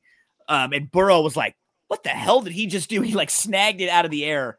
It was absolutely insane. It was crazy. It was insane. Look, this is just a Tomlin spot. You know, he's 58% ATS as a road dog, 57% ATS after a loss. You know, and we've mentioned it. I've mentioned it before. You know, teams after playing the Eagles, 37% ATS. Physical game, teams aren't covering. I like the Steelers here. I locked it in at 3. You know, you mentioned the Jeff Saturday. You know, we got Jeff Saturday against Mike Tomlin. Are you kidding me right now? Like, that's and let's give credit where credit is due. So far, Jeff Saturday has done pretty well. But I completely agree with you. I think this is different. It kind of goes back to something I mentioned on here before with Arthur Smith.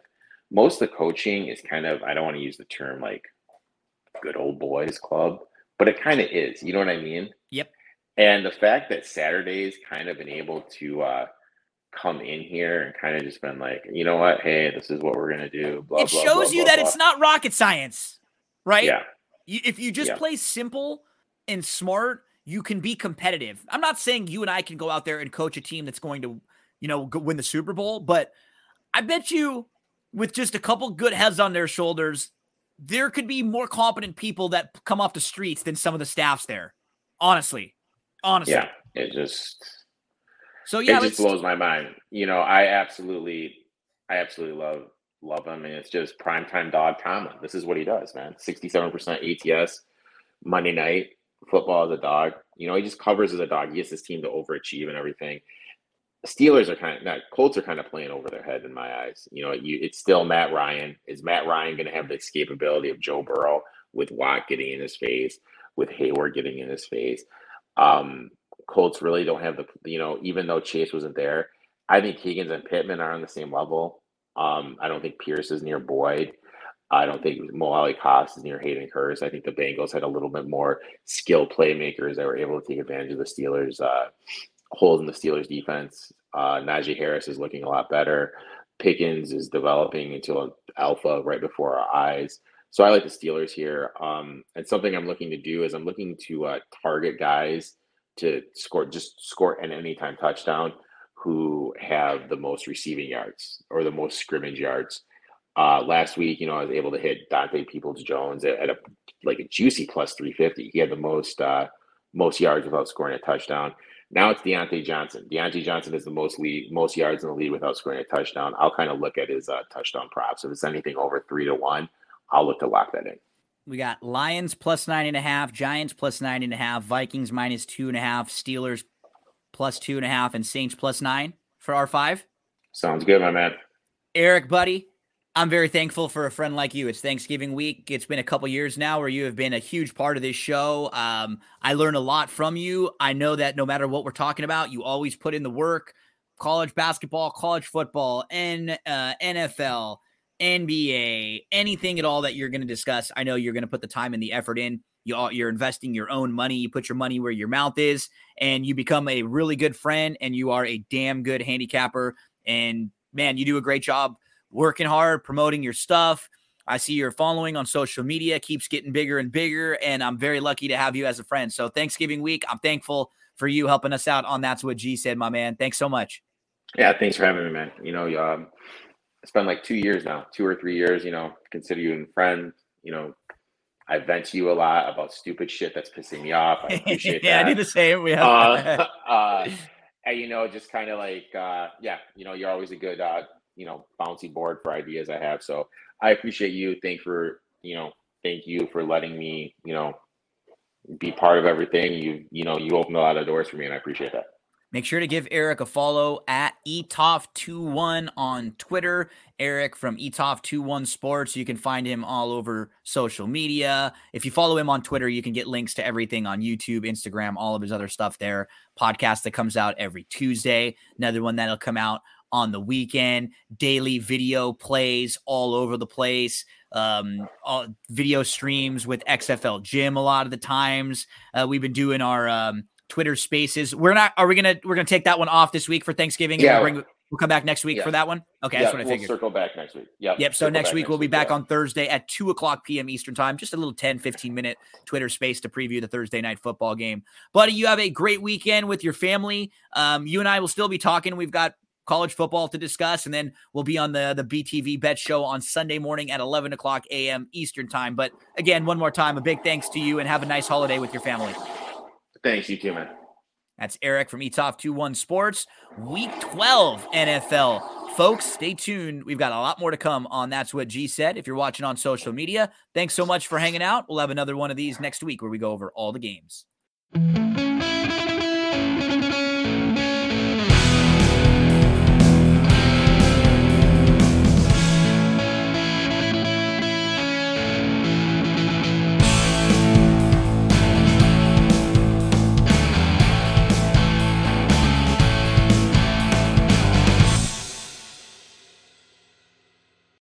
Horse racing fans, many of us have been using the DRF, the daily racing form, for years, studying the races, keeping up to date on news with all the articles. I remember looking for a copy at the local liquor store or picking one up at the local racetrack, wherever I was going. Now it's even easier and cheaper than ever to use DRF with DRF.com and the newly optimized DRF Mobile. You can get all the tracks that you want to bet and handicap. Past performances that are mobile optimized for on-the-go handicapping on your phone. So you go to DRF.com from your mobile device, no additional cost. Tap the calendar icon on the top left. It opens all of the options for past performances and for the tools that are available. One click to bet now and DRF bets. Get real-time odds and scratches on race day. You can tap on any horse and you get those same DRF past performances that you're familiar with a larger font for your mobile display. One click to Formulator for charts, for replays if you get the Formulator version, and even on the classic past performances, you get the home screen with horses, with odds, with buyers. You get a lifetime buyer speed figure graph. You can rotate your phone for the best view, and any horse that you click on, you'll see the running lines. You can easily move from horse to horse. The same data as those traditional classic DRF past performances. You get an interactive format, which is very similar to the DRF Classic version that you're used to on the desktop. Every card includes live data updated instantly with those scratches, and so you get the accessibility from desktop to phone, cross-device functionality. You can take your notes and save them from one device to the next, and then access your account on any of your devices. On-the-go handicapping and wagering, multiple formats to view. You got the overview page with recent speed figures, current day's odds, easy access to expert selections and analysis. You got the buyer speed figure graph with lifetime buyer speed figures and chart notes for every horse. And you got those traditional DRF past performances that are just newly optimized for your mobile phones. They are constantly upgrading, improving, and making everything easier for you to get your handicapping done at drf.com. In a big Black Friday sale right now at dailyracingformdrf.com, you can save 20% on select DRF products with the coupon code BLFR22. So BLFRI22. So it's like Black Friday 22. And if you go to drf.com and you use that promo code, it'll get you 20% off the packages of DRF Formulator PPs. You can get the classic past performances. You can get the DRF Clocker reports. You can get the digital paper, the exact replica of the print edition of the Daily Racing Form. You can get picks and DRF Plus Pro. Everything you need there. And this goes all the way through November the 28th at 11:59 p.m. Eastern Time. So make sure to take advantage of the sale right now. If you know you're going to be using these products, save money over the next few days. Maybe you purchase some of these for a friend or someone that you know will use them and will enjoy them. Check out the Daily Racing Form past performances and the DRF shop this week.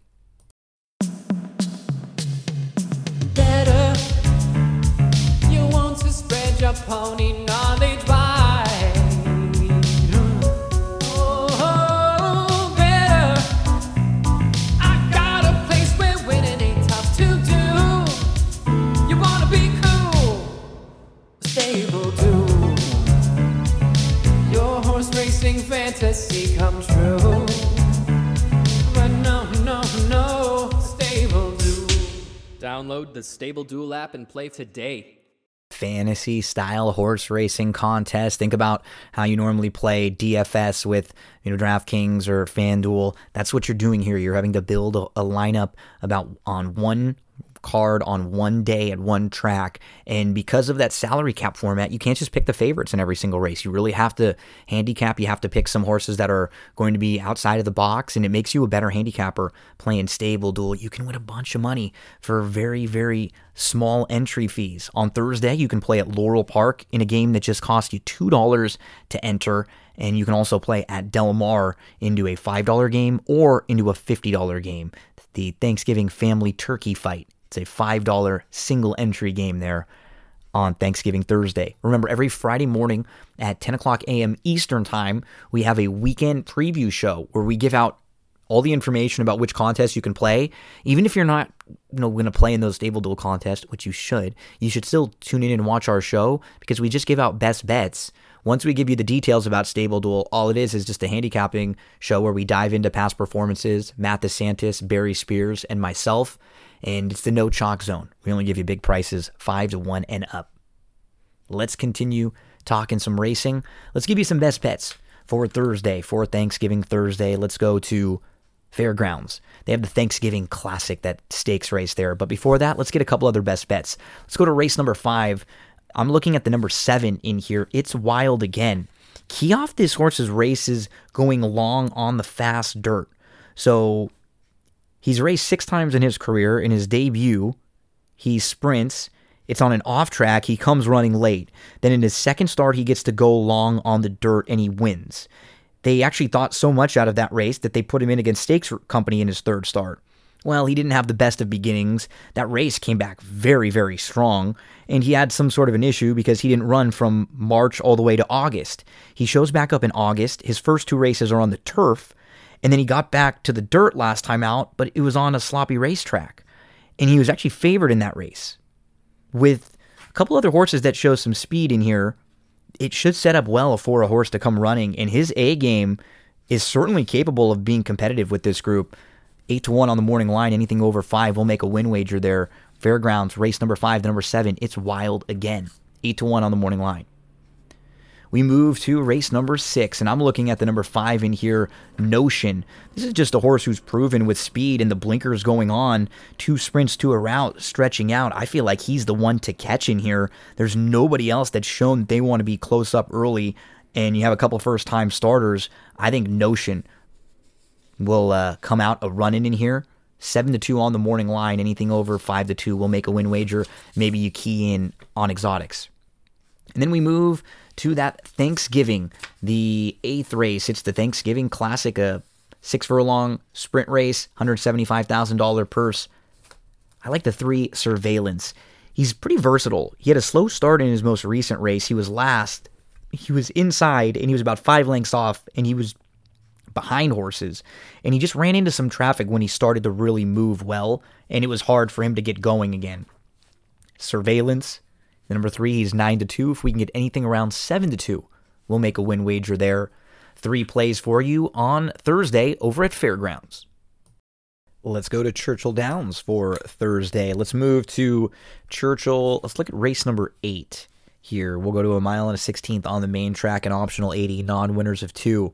I like the 8 in here a little bit. Lady Frosted. I think you can just toss those last 2 races on the turf. They took a shot there on the grass a couple times. She's just not quite as good on the turf. And let's go back to the race in June at Churchill Downs against similar company behind Microcap and Powder River. Lady Frosted had a good start and then took back, and she loomed up at the top of the lane, and she was right up into contention.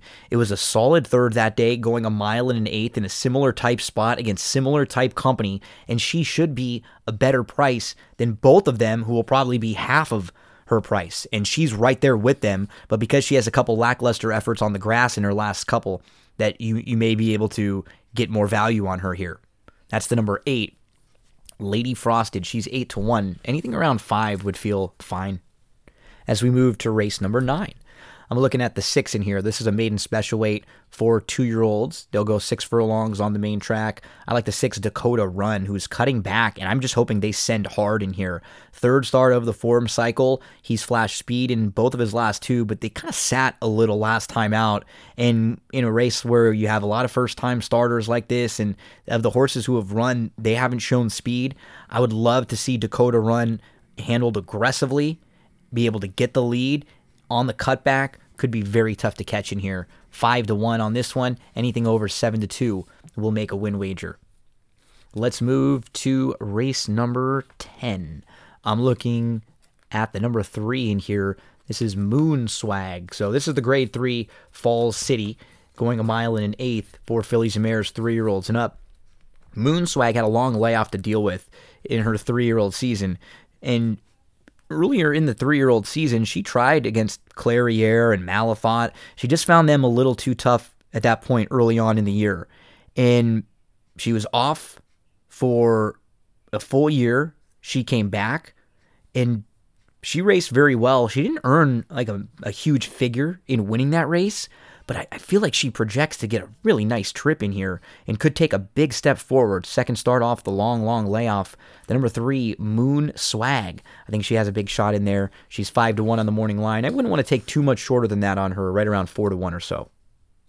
Let's get to Churchill Downs' 11th race. Let's look at the number 7 in here, Sunny One. This is the grade 3 Cardinal. They're going a mile and an 1/8 on the turf. And Sunny One is just in really nice form. The 2-back race, the race at Kentucky, she was behind Delica. She was 5th in between horses, and she was about 3 lengths off, but Delica was loose on the lead that day, and Sunny One lost a 3-way photo on the wire for 3rd. It was a pretty good effort, and one that's a little better than it might look on paper. I like the 7, Sunny One, who is 8-1 on the morning line. Anything around 5 will make a win wager there. So that's Thursday over at Churchill Downs. Couple Thanksgiving Thursday plays for you. Let's move to Del Mar. Get you a couple Del Mar Thursday plays. Del Mar, we'll look at races 1, 6, and 8. In the first, I like the number 3, Storming Chrome, who's going to be making his 2nd start. Now, in his debut, he showed a little bit of early positional speed, but he exits a very strong race. Find a horse named Hopkins, who has earned big figures in a couple of their starts so far. The runner-up in that race came back to win a maiden special weight next out, also earning a big buyer speed figure. Storming Chrome will now try the turf. Dam tried the turf 3 times, and all of those were stakes races, so she didn't win, but she has produced 4 winning turf foals. And I think Storming Chrome will enjoy the slight cutback to 5 furlongs in here. I'm giving this guy a big look at anything over 7-2. He's 5-1 on the morning line. Let's move to race number 6 on the Delamar Thursday Thanksgiving card on November the 24th. I'm looking at Queen of the Temple. This is the grade 3 red carpet. They're going a mile and 3/8 on the turf here. And Queen of the Temple is really one of the more proven horses going longer this distance. Queen of the Temple has been going in these route races. 2 starts back, that effort would be really, really competitive here. This is a horse who was good going a mile and a half in the Santa Barbara. And honestly, in her most recent race, she was just settled towards the back. She was chasing lone speed, and she never had a chance with the race shape there. I think it's a better spot for her here. Queen of the Temple. Second start back off the short little break. She's 6-1 on the morning line. Anything over 4, we'd make a win wager. Throw her in all of your exotics as we move to race number 8. Maiden special weights going 5 furlongs on the turf. I like the number 3, Golden Temper. Golden Temper is a Carla Gaines 2-year-old filly who is now going to be cutting back a bit, but she should take a big step forward in her second start. Carla Gaines is not one that gets him cranked to win first time out, and I'm expecting this one to show major improvement. They're actually moving from Calbreds into Open Company, so they feel very good about the prospects of Golden Temper showing up with a big effort in here. The number 3, who is 12-1 on the morning line. That is Delamar Thursday. A couple best bets for you as we move from Thursday, and we'll move on over to Friday. But before we do, we want to let everyone know out there, if you need any help in the world of real estate, you need to head to CindyCarava.com, CindyCarava.com. She's a full-service realtor, and she can help you out with buying, with selling, with leasing. She can help connect you to the right type of vendors if you need help with home improvement. She can connect you with the right type of lenders if you need help with getting a home loan and getting approval for that. Maybe you just want to know how much your home is worth. She'll do a free market analysis of your home's value. Even if you are outside of the state of California, or if you're somewhere where you just don't really have a whole lot of connections in the world of real estate, contact her. She has friends all over that she trusts, that she knows will help you out. Cindy Carava, CindyCarava.com. Let's move to Friday. Let's take a look at Aqueduct. For Friday, they do have a couple chalky stakes early on the card. Like race number 4 isn't really one that I have a whole strong opinion. It's probably going to be pretty tough to beat some of the shorter prices in there. You also have race number 6, which I really couldn't find, anything outside the box. It looks like there will be a bunch of horses that'll be all short-ish prices. Temple City Terror, I thought was going to be pretty tough in there. It comes out of some races against tough company. And then you have, Rocky Sky, California Queen, Capital Structure. They'll all take a bunch of money. So it's not like you can get a whole lot of separation there. In the 7th race, it's the Comely. We're going to see the return of Kathleen O. She was 4 for 4 and undefeated before she went into the Kentucky Oaks. She actually didn't even run all that poorly in the Oaks. She finished 5th there, and she was only 9-2 in the Kentucky Oaks as one of the top choices there. We haven't seen her since the Oaks, so this may be a good spot to take a chance against her. And I've always been a fan of Nostalgic, and Nostalgic just maybe was in a little too tough against Secret Host and Neth in some of those races. And now, when they dropped her back down, she kind of woke up a little bit, and she gave a much better performance. I could see Nostalgic running very well in here, and maybe you take a shot against Kathleen O there and think that Kathleen O might need a race for some of her better efforts. Nostalgic is 7-2 on the morning line. It's the 8th race in the turf sprint where I do like the 5 in there, Nothing Better. There's really not a ton of speed for this type of a race. Dancing Buck to the outside is pretty quick, but Dancing Buck sort of has some options, and it's not like they need the lead or anything. I could see shoving the 5, Nothing Better, pretty hard and hoping for the best. That's Nothing Better, the number 5, 12-1 on the morning line on Friday over at Aqueduct. So, couple plays for you on Aqueduct Friday, November the 25th. Good luck on Friday at Aqueduct. Let's move over to Churchill Downs for Friday. Churchill Downs for Friday. Let's take a look at races 9, 10, and 11. So we have a couple stakes races in here. First up, it's the Grade 2 Miss Revere, going a mile and a 16th on the turf course. I like the 8 in here, Fancy Martini. You know, there's not very much speed. I think Bubble Rock probably goes to the lead, and I could see Fancy Martini sitting a beautiful trip right behind. If you just eliminate the race at Kentucky a couple starts back and say that was too far, all of a sudden you're left with really nice form. Go back to the race in May that sent this horse to the bench for a few months. Well, that was actually a pretty good field that she was behind. There were 4 next out winners that day, and the winner that day, Walkathon, is a Grade 3 winner who has won 3 in a row. Fancy Martini could sit a beautiful trip. They're at 12-1. Anything around, we want at least 6 in there to make a win wager. Let's move to race number 10, right next door. I'm looking at the 7 in here, Angkor, who's another 12-1 shot, a pretty nice price.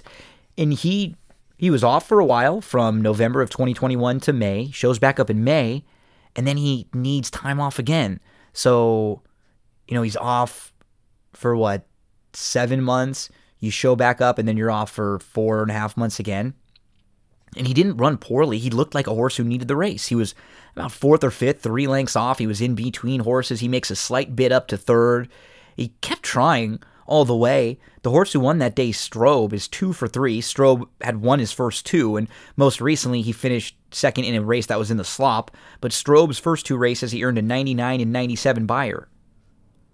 I'm expecting Angkor to really be a lot fitter with that race under his belt.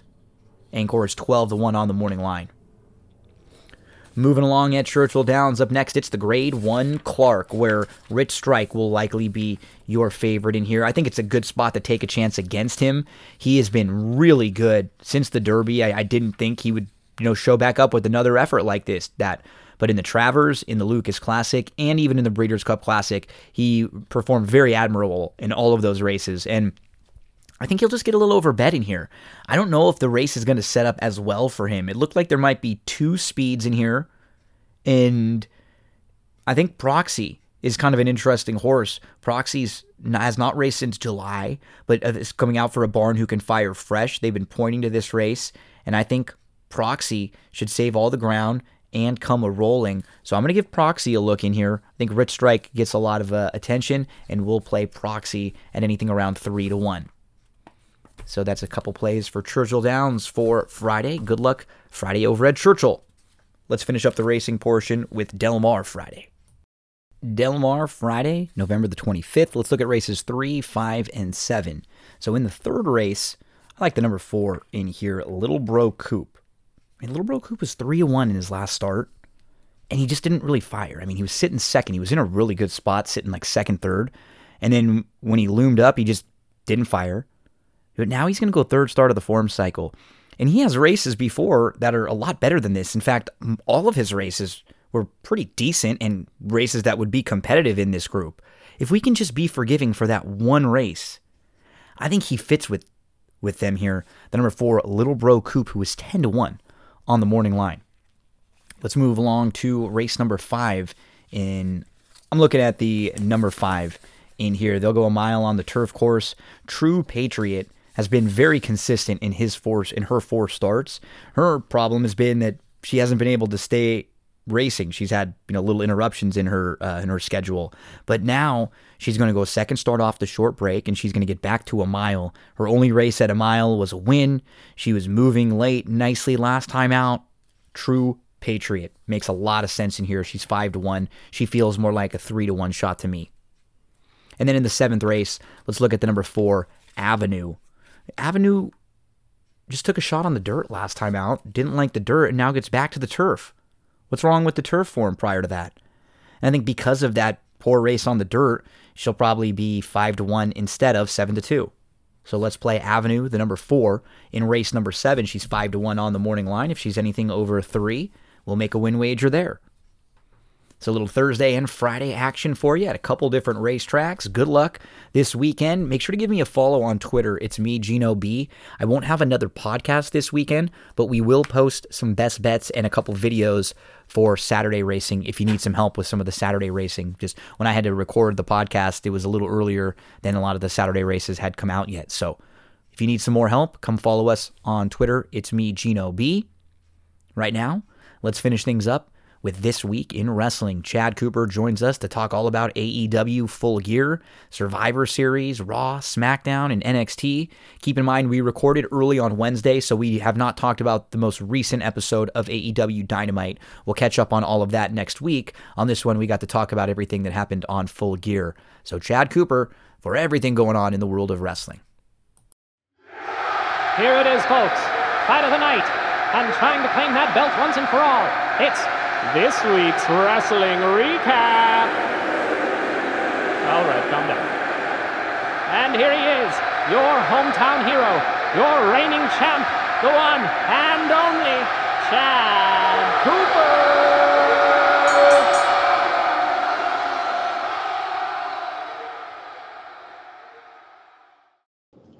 Oh, it's time for This Week in Wrestling with Chad Cooper. We're recording this a little early this week because of the holiday. So it's Wednesday, which means we won't be able to discuss what happened on AEW Dynamite, but we will be able to talk about what happened on the pay-per-view on Full Gear last week. Koopaloop, my man, when I think of Thanksgiving in the wrestling world, I always think of those early Survivor Series and the gobbledygooker, but I'm surprised in the network era that they haven't brought it back and actually done it either like on tonight, like Wednesday night or on Thursday, because it's different when it was a pay-per-view or when it was just a pay-per-view, but they could have like a special on Peacock on one of these Survivor Series. I bet you one year they might on a Thanksgiving. Yeah, I'm kind of bummed, when you wrestling fan and you do think of certain holidays, this is the one that probably sticks out more than any of them. Especially if you go back to the early days of the WWE, then WWF and Survivor Series came along. It was just a tradition to have a pay-per-view, and they were able to pull those events off relatively well, even when you didn't have a lot of big title matches. And then throughout the year, of course, they evolved, and I think didn't the Montreal Screwjob happen at Survivor Series? Mm-hmm. Well, even before when like the territories early on were, wrestling before WWE and before wrestling on TV was built like, weekly local TV shows or weekly local events that would build up to an event at the end of every couple months, like a big event. Sure. And a lot of those events were on the holidays. They were either on Thanksgiving or on Christmas because families would be gathered around and they'd know that then after the family dinner, they would go out and go to the wrestling show. So wrestling and holidays have always kind of been intertwined through the years. I always get that feel, and it is kind of fun that we have Survivor Series coming up this week, and we come off of a pay-per-view last week in AEW Full Gear. So let's start with AEW, and then we'll head on over to WWE.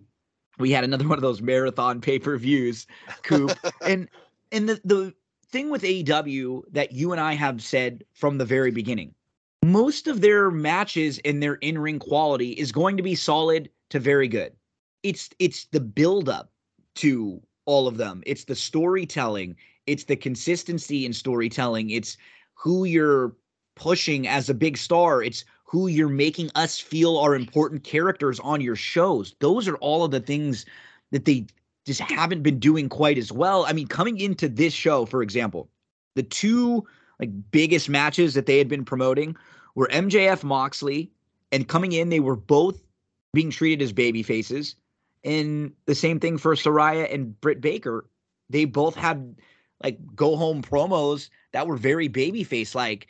After the match, Saraya mentioned that Britt kind of carried me in this. I wasn't really doing very well on the mic and I wasn't really up to snuff. And it was just weird because it shows me again, it's like they have MJF who's a heel. Other than that, who's an evil heel who's willing to do the bad stuff, who's just booked as a heel. It's a lot of cool heels or baby faces, and that's fine, but I don't get into those matches as much. All of the biggest matches and the best matches of all time, what you think about, for the most part, they're good guy, bad guy with stories being told. And that's usually my concern with AEW. Yeah, look, I mean, how many days are we out of the pay-per-view, and without looking at your notes, I mean, seriously, what stands out? What do you remember right off the bat from that pay-per-view that just happened this past weekend? And I think that has a lot to do with good cop, bad cop, like as you said, and they've been hurting. It seems like they put a lot of stock in only a few of the storylines, even though they have dozens, it seems like dozens of storylines going on at the same time. But seriously, here we are, not even 5-6 days out from this big pay-per-view, and not a whole lot sticks out other than MJF winning the title. And then maybe the Elite coming back, that stands out. But, it just, it's hard to invest. And I think people still in this industry, wrestling fans want to be invested in a good storyline. And I just think that AEW has missed the boat and not been able to do that since day one. How many people would you just guess? So on the Full Gear card, there were 13 matches total. There were 3 pre-show matches. How many wrestlers? So how many people do you think came out? How many wrestlers or people accompanying the wrestlers throughout the 13 matches? Okay, you have 13 matches. Let's just say an average of probably 4, even though there were several singles matches, we're averaging 4 per match. 4 times 13, let's say, I'm guessing 55. 52, dude. You're right on. Wow. I mean, yeah. So throughout one night, there were 50, and this isn't a Royal Rumble night, right? That's insane. This isn't the Royal Rumble. There were 52 people on the card. You have a 10-man tag to open it. You have the Eliminator finals with Ricky Starks beating Brian Cage. That's good for Ricky Starks, right? Gives Ricky Starks a good win. We were hoping for Starks, and now it looks like what's going to be Starks versus Ethan Page, I think, in the finals. And what's crazy, they have this AEW Eliminator tournament. They don't even tell us really anything about it. No. They never really show us much. Then they tell us that the finals are going to be on the pay-per-view. And then within the 24 hours before the pay-per-view, they say, no, wait, never mind. The finals are going to be next week. And that's frustrating. That's some old, not old, but that's Vince McMahon era type stuff where you're leading up to a pay-per-view in WWE, and all of a sudden they've added a tag team title match. I don't get the thought process. And look, and I think you and I have been beating this drum since day one. We know it was going to be different than WWE. We've accepted that. We know the model was going to be based, kind of, sort of the New Japan Pro Wrestling. And here's the thing. Not a lot of your average Joe professional wrestling fan is not familiar with New Japan Pro Wrestling. The smart marks are, sure. Not of the WWE Monday night and Friday night fans. And I'm not even talking about the NXT crowd. So I think it's too much in a short period of time. And maybe this works out for the better because, with 13 matches, like you said, 3 were on the pre-show.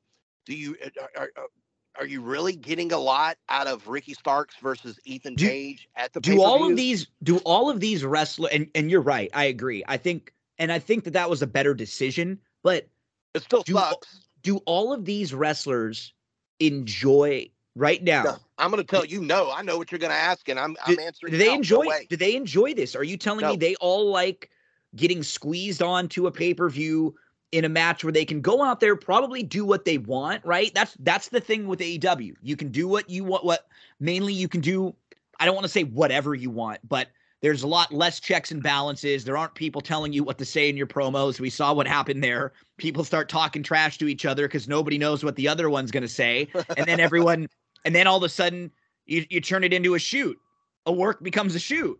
And I mean, like, the one question, and I will say this when we get to WWE too, because I think it's like it's been a kind of a lull period over the last couple, maybe month and a half. And man, I think that is a lot of the time of the year too. You've got football going, you've got basketball that's just started. We just finished up baseball with the World Series, college football, college basketball are going on. We've got hockey going on. We've got the World Cup right now, right? So there's a lot of crap happening, and we're in the middle of the holidays. So the only thing is, like, who right now on this card that I'm looking at, MJF wins, he's in a good spot. Let's say Acclaimed are still in a really good spot. I think they're still very over.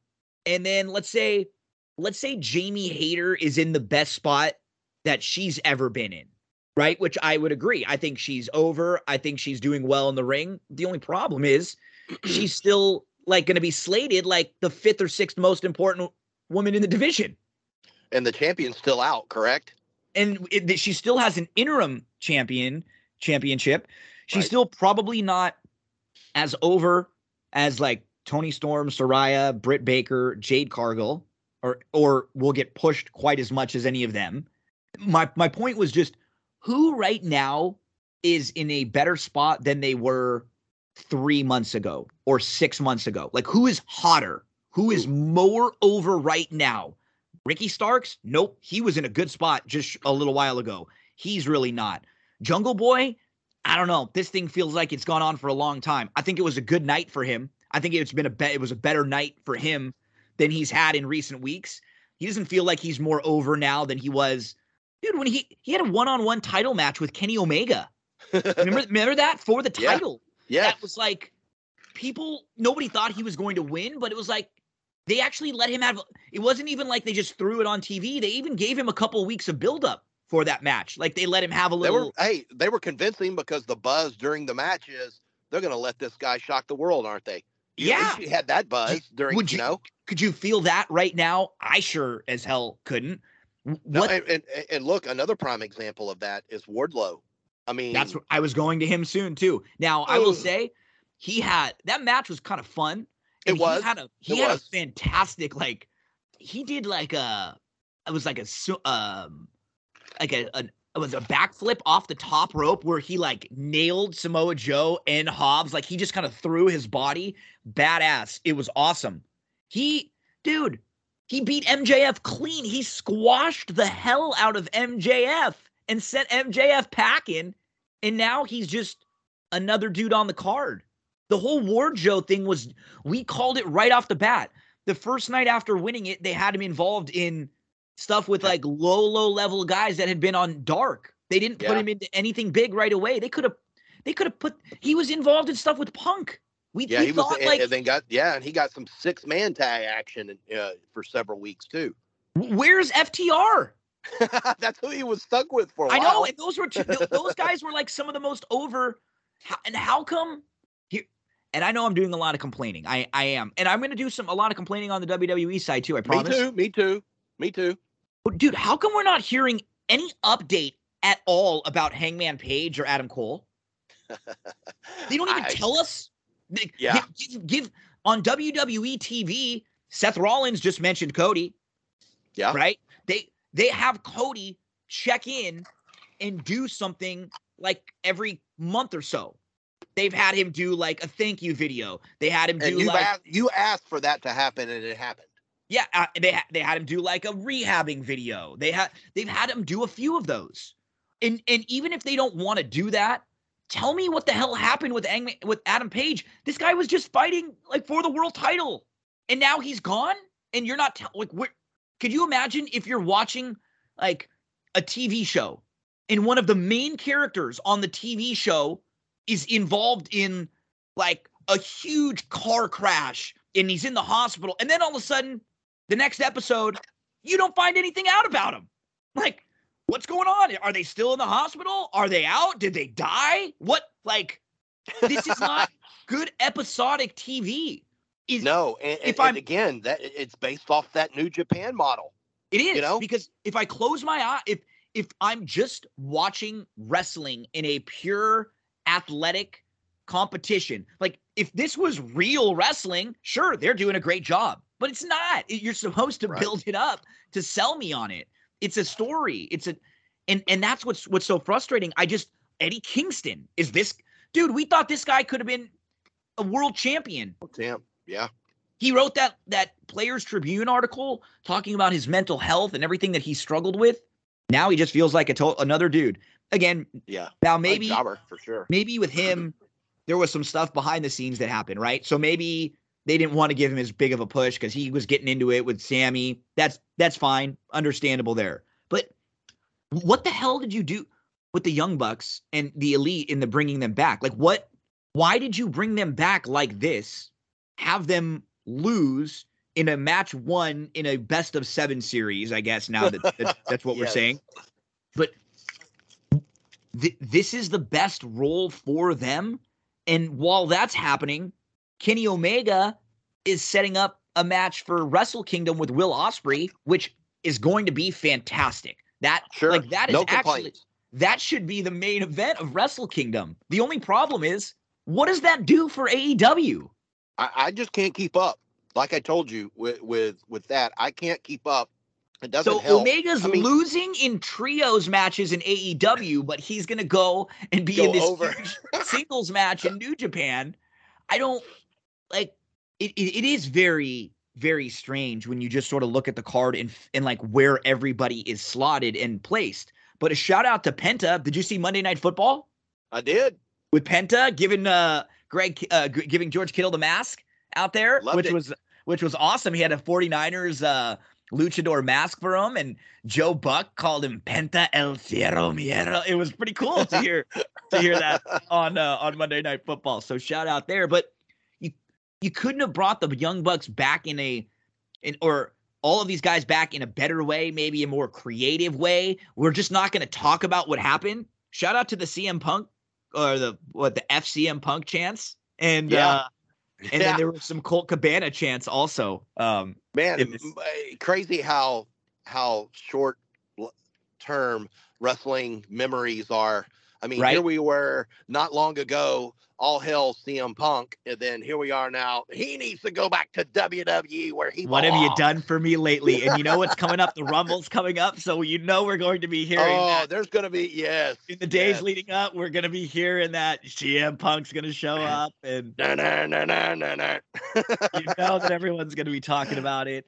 So just running through 10-man tag match that was on the pre-show with Danhausen, Orange Cassidy, Beretta, Chuck Taylor, and Rocky Romero getting the win over the Factory. Starks got the win over Brian Cage in the Eliminator semifinals, so now he'll face Ethan Page. Eddie Kingston beat Jun Akiyama. Jungle Boy, they're calling him Jack Perry, though, a lot more now, beat Oh, yeah. Luchasaurus in the cage by submission. The Death Triangle, Penta, Pac, and Phoenix beat the Elite. Okay, Yeah. just stop right there. Just, what are you, 4 matches in? How many people? How many?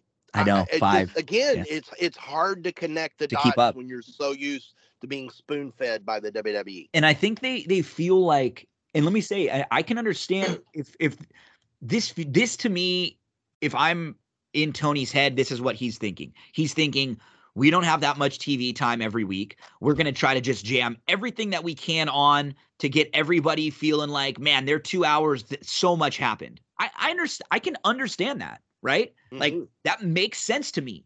But the problem is now you've had 3+ years now. This isn't To figure it out. the first year where you're trying this. You've had 3 years. You've not seen any actual real growth. You've seen kind of a plateau, and they've done they've basically done the second best job or the third best job that any wrestling company has ever done besides WWE. So Yes, they've done agreed. well getting onto TBS and TNT. That's the huge part. A major TV deal where a lot of people can see you, not like Impact that was on Pop for a while, right? And they're on these Right. channels that most people don't even have on their, in their packages for their cable and stuff. But so I will give them plenty of credit, but it just sort of feels like he's being really stubborn in like a total opposite way that Vince used to be. And it's the same thing of just like, this is my idea of how this wrestling show is going to go. And Vince had a totally different idea, but it was like, nope, this is how it's going. We can't say the word wrestling. We can't say the word wrestling. You know, like there were just things that Vince had stuck in his head. And for Tony, it kind of feels the same way. It's like, nope, we got to get 15 matches. Everybody's got to be out there for 2 minutes. There cannot be 1 second of like quote unquote dead air or just like something breathing. We got to go right from this to this to this to this to the next to the next to the next, which I mean, I think like if you're a kid, that might be cool. When I used to go to rent the videos, you know, you go to Blockbuster and rent the movies, I would pick out the WWF video that had those like matches on 15 it. matches, yes. Right? I'd be like, oh, cool, WrestleMania 4. I get every Yes. one of these matches in the tournament. I get the 2 tape 3 videos. hours of nonstop action I pack. love it. Now, I prefer good matches with a better story. You know, and even if the match quality is slightly less and the story is better, that's what I want. Because Yeah, me too. I can turn on, you and I can go on YouTube any time and just watch like the greatest matches, like of Sure. anywhere. We can, and they're great. We don't have to know anything about them, and we can just watch them. I want reasons to care, and I mean, I didn't care that Nyla Rose stole Jade Cargill's title and was running around. Oh, with that's so bad. this so match bad. This was a It bad. was. And what's happening now, like Jade doesn't feel as over as Oh yeah, that's another one. I was gonna use her name before Wardlow's, but that's another one that had everything going for her, and now it's just like that title. It just really has become irrelevant. Her look is just it's not special anymore. They should have treated her like Goldberg. I know, and a lot of it is because she's on Rampage all the time. All the time. She's like never on Dynamite. And now, good point. I mean, the match wasn't good, and she doesn't feel quite as over. No. Jericho, Danielson, Claudio, and Sammy in a 4-way, and the match was fantastic. Sure, like, great. But you look at these guys right now, and did the Ring of Honor title make that match any better than what it would have been if just those 4 gentlemen would have been in there? No, and okay, why do you want? You have Chris Jericho, Bryan Danielson, and then Claudio Castagnoli on this show. I mean, those are 3 of your top 5 to 6 stars, right? Jericho, Danielson, and Claudio, who has not been treated very well, like we imagined. Hell, Jericho's been main eventing Dynamite with that almost ROH all the title. time. But you don't want to get better use out of Bryan Danielson right now than this. Like, I don't know. I don't feel like Jericho feels fine, but in this match, Ian Riccaboni says Jericho's proving himself to be one of the greatest Ring of Honor champions of all time. What? He literally said he wanted to like destroy everything that your company was for. And like, what are you talking about? You know, I know what they're trying to do, and they're trying to get Ring of Honor as a separate brand and a separate TV show. And, you know, you have guys like this involved. It makes it feel bigger, but AEW isn't like WWE started doing that stuff years later when they would like bring in the NWA for a little bit. You remember when they did that with Cornette and they had Jarrett and like those guys would be on Monday Night Raw wrestling their NWA matches. And then they did the same thing with ECW. Right. But at least they had an ECW program on Sci-Fi, right? Or it was on MTV or MTV2 or something. And WWE was way more established. They had been around for 15, 20 years at that point. For AEW, like we said, there's so much going on right now that now you've got this focus on the Ring of Honor titles. And I don't know, we've griped about that quite a bit. The match was excellent. Match was fine. Sure. Excellent with those 4. Saraya and Britt. It was solid. You know what? And could is it like Paige's best match? Absolutely not. Not at all. Well, I don't think you're going to get Paige's best match ever again. No. And you know, and I will say it makes me feel 2 things when I watch her wrestle. Happy and glad that this woman who she's not one of the girls that was like a model that turned wrestler. This was a wrestler. This was her life, her family, everything. Hell, there's a movie about her and her family. And so to see her get a chance to get back in the ring, it made me feel good. But man, for a while, every time I watch her wrestle, I'm going to be anxious and really worried that she's going to get hurt again. And that was I was the same way with Bryan Danielson and with Edge, and I will be with her for a little while. So great to see her back in the ring. Wasn't like a 5-star or anything. And unfortunately, like, what do you do with Britt Baker now? Oh man, yeah. Because Britt Baker's everything Britt was saying, you put the fans in a weird spot because they had to pick between a woman coming back from career-ending neck surgery and your hometown, like your home company female that you built the female division around, basically. It's like Britt, nothing in Britt's promos were really heelish. She was saying, I was the one who was the main woman around here. Everything she said was legitimate. It wasn't. She is. I think she still is. Totally agree. And you made the fans, you put them in a weird spot because you should have just had Britt be the heel. If you didn't want that yet, don't have that be Saraya's first match back. Have it be against Nyla Rose or a heel. So that way everybody would have booed that person, cheered Saraya. Saraya gets the win. And then in a few months, you build up to the Britt Baker match. Now, where do you go for Saraya? Are you going to go fight Jamie Hayter and take the title from her after she just won it? Like, where is Saraya going next? That's what I don't understand. And no, and I think it's really put them in a bad situation with Thunder Rosa being out for so long. And, you know, we knew it was not a good idea to have an interim champion. It hasn't been a good idea with the UFC. I don't think, if my memory serves me correct, which I'm old now, so I don't recall very many instances where the WWE had interim champions. I just think that puts you in a position, and you've even said it, take the title off of her, and when she comes back, she automatically is the number one contender. That's the only time WWE has done it, when they've had two champions and then they've come together and fight for the belt. You don't. That makes sense. I don't like interim. I think it hurts. I think it hurts the title. Me too. And it's stupid. I don't know where you go from here, other than maybe Britt turning on Jamie.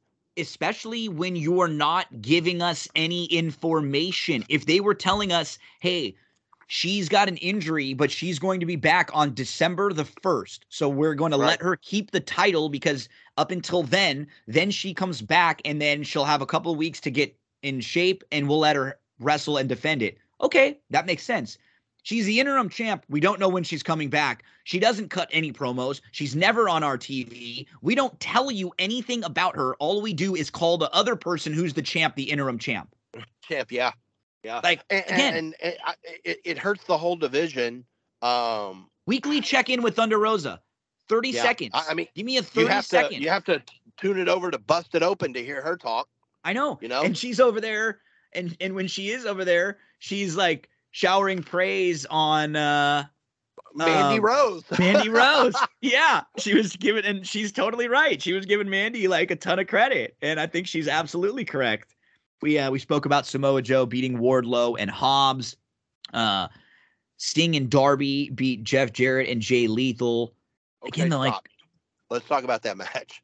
I have no problems with the match. Me neither. But you talk about hot and cold.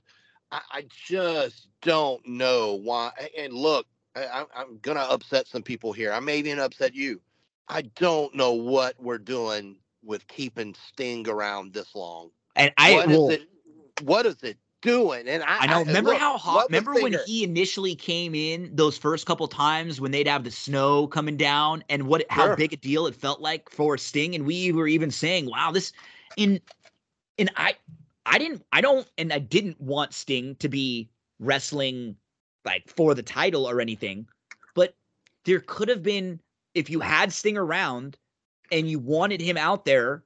I think you wasted him in a lot of these matches. He had been stuck with Darby, and I'm not saying that in a bad way. It hurt both of them. How long are we milking this? Darby was facing Punk one-on-one for the title. Darby was a badass TNT champ for a while. I think he was multiple times. I think, for a month he headlined Dynamite on Wednesday nights. All the time. Multiple time TNT champ. He had great matches with Cody. He had good stuff with Kenny. He was such a bigger part of the show before. And now he's with Sting. And when they come out, everybody cheers. But what is What has Sting done? What has Darby done recently? Nothing. I just didn't understand. I don't have a problem with the match. You've got to get people on. I just don't think there was a very good purpose, especially with Jeff Jarrett around. I know. We talked about Jamie Hayter picking up the win over Tony Storm. That was a good match. That went 15 minutes, and it was good. They both had a really nice match. No issues with that at all. And the Acclaimed pick up the win over Swerve and Keith Lee. And now we wonder, I could see Swerve. Swerve has been really good as a heel. Like, I could see Swerve getting a nice little run as a singles right now. I'm very nervous for Keith Lee. Oh, yeah, this hasn't worked out very well. Because those two probably have a match, right? Yes. Swerve versus Keith. And then I could see Swerve cheats to win, and then you kind of elevate Swerve a little bit, and he can be someone who's more of a singles guy. And then what do you do with Keith Lee? It's a little scary. It is. And you wonder, is Keith Lee and Mia Yim are married, right? They are. And now, well, she's not Mia Yim anymore. Mi Chin. Min Chen. Mi Chen. Yeah. Okay. So They are. you wonder if he looks back over and sees how well things are going for her, and now she's getting a nice push. And remember, when he was in NXT with Triple H, you wonder, he starts thinking about how maybe life could be different for me over there. I don't know. We've heard a lot of stuff about Keith Lee over the last few years. About first, he had really scary health issues. That was and a majority of the wrestling crowd dogged the WWE for all of that. Yeah, and despite his health issues, they dogged him. And he physically wasn't able to get himself into the shape that he wanted.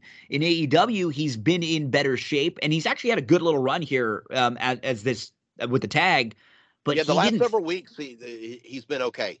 He just didn't remember when he was in NXT. He was the man. He had both titles. He had the NXT champ and the North American title. He had both of them. And then when he came up, the few times he came up, we saw him interact with Brock at the Rumble. We saw him be treated like the big star. And then that was one of the issues everybody said when he came back up again, and Vince was sort of treating him like a jobber. But we'll see where Keith Lee can find his footing, because he hasn't gotten back to that NXT level really anywhere else he's been. And then MJF against Moxley, he gets the win. We called this one with the William Regal turn. And I just thought that it was fine. And I don't know why he needed to turn. I mean, I felt like they were doing too much with it before. He could have been the bad guy, and MJF was like full baby face and then like back to full heel, and he was laying it on. Yeah, because I thought Stokely was going to get it. We thought Stokely maybe get involved, because he was involved with the storyline for a while.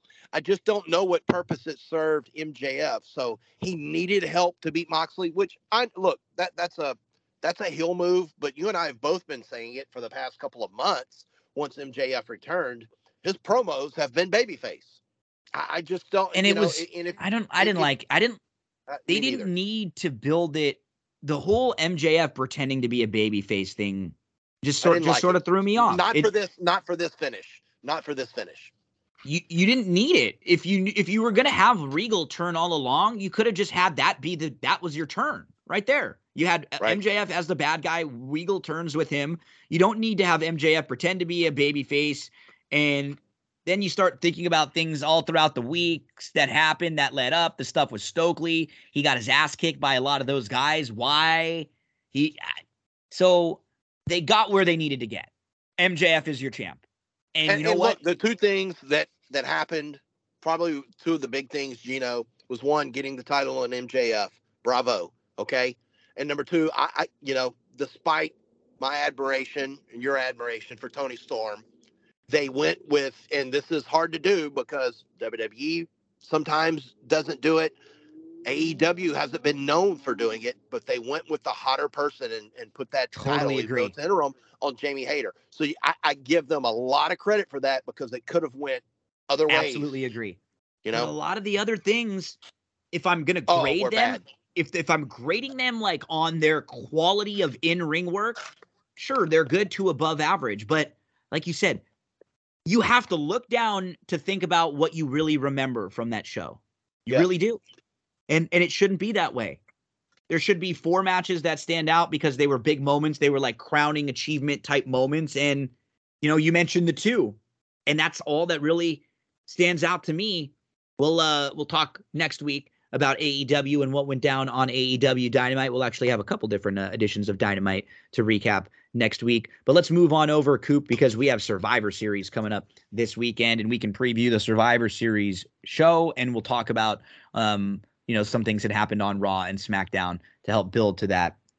So on the Survivor Series card, we have just 5 matches, but 2 of them are the War Games matches where they will be 5-on-5. So this looks like the way they're trying to hopefully brand Survivor Series moving forward as a War Games style. I would love to see maybe just 1 or 2 pre-show matches added with a traditional elimination match just for fun with some of the other people that are on the card that don't have a match in here. But we have Seth Rollins versus Bobby Lashley versus Austin Theory. And I will say that I've been a little confused with Seth because he felt super babyface, and then on Monday Night Raw he was calling out Cody, which I thought no, was a little weird. It was so frustrating. Monday Night Raw was so frustrating with Seth Rollins because we've now gone back to the irritating, goofy heel character, which I know we thought he was drawn out of, but we've kind of went back to it, and I'm not a fan of that. No, me neither. So that was weird. Lashley is full-blown heel. And I will say, Austin Theory, you and I talked right when he cashed in the briefcase, and it was like, oh man, Theory is buried. This is bad. He's in serious trouble.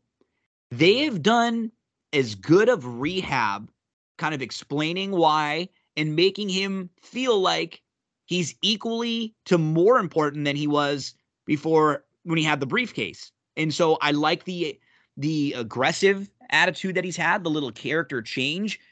I'm less worried now than I was a couple weeks ago. Let me say that. Like, it still feels like they think that he's a player on their roster.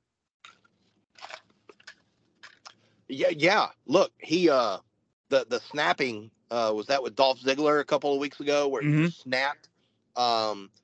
They've definitely tried to reinvent him in a quick time. It will be interesting to see this match. I don't think Bobby Lashley wins the title. Excuse me. Looking at the odds, Seth is the favorite, -150, but Austin Theory is almost close to even to winning this title back. And I could see him winning it. Me too. I could see Lashley taking the pin, and not Seth, or seeing Seth. You have 3 involved, so it will be interesting to see if that title goes back around the waist of Austin Theory. I could see it, and then the other 2 guys could sort of be elevated a little bit to maybe guys that you could think could win the Royal Rumble, right? Yeah. Because you could feel like you could have like a Seth or a Lashley as a person to win the Rumble possibly, and then maybe have a match with Roman. So that I could understand that, because remember, after this show, Royal Rumble is the next pay-per-view. That's it. There's no December pay-per-view. So we're going to start the build to Royal Rumble. We have Ronda Rousey Monday versus Shotzi. This is a good opportunity for Shotzi, but I mean, I just don't think anybody in the world thinks she's going to beat Ronda. But you have to have players like this, right, where nobody thinks they're going to win. But hey, let's see if Shotzi can go out there, have a good match, and prove that she belongs in big matches against some of the top women here. Yeah, and this is an interesting position for her to be in. I've been a fan of Shotzi for a long, long time. You either love her gimmick or you hate it, and she's definitely a massive, massive underdog here. Ronda Rousey -4,000. These are even bigger odds than when she was really fighting, punching people in the face at UFC. I don't think anyone, even the Shotzi marks, feel that she's going to win this title. But I want to see a good match here. I don't want to see this become a glorified squash match for Ronda. I have a bad feeling that it's going to be. I agree. I just hope I hope that they give Shotzi, him Give Shotzi Me 8 to too. 10 minutes, right? Like, let him have a match. I do too, but I have a bad feeling this is why Shotzi got fed to the wolves. I'm hoping not, but something tells me this match is not going to go longer than 6 or 7 minutes. But I'm hoping that she gets a lot of offense here to make her look at least strong in a couple positions, because you know that Ronda's going to make her tap out. Match that I just hope they give them 15 to 20, and I hope they don't have too much shenanigans with everybody else outside the ring. AJ Styles versus Finn Balor. And look, AJ deserves it because he's been hasn't really been a part of anything for hell, even when he was the tag champ with Omos. I know. It didn't feel right, you know. AJ's the favorite here, Gino. He's the favorite. Minus 400. I'm with you. If any match on this card deserves, other than the War Games gimmick match, any card, match deserves to have some quality time, be these two. I'm with you. There's a lot of shenanigans. There's going to be a lot of outside interference, I believe. But this could be really, really good. It's been a long time since I've been excited about an AJ Styles match.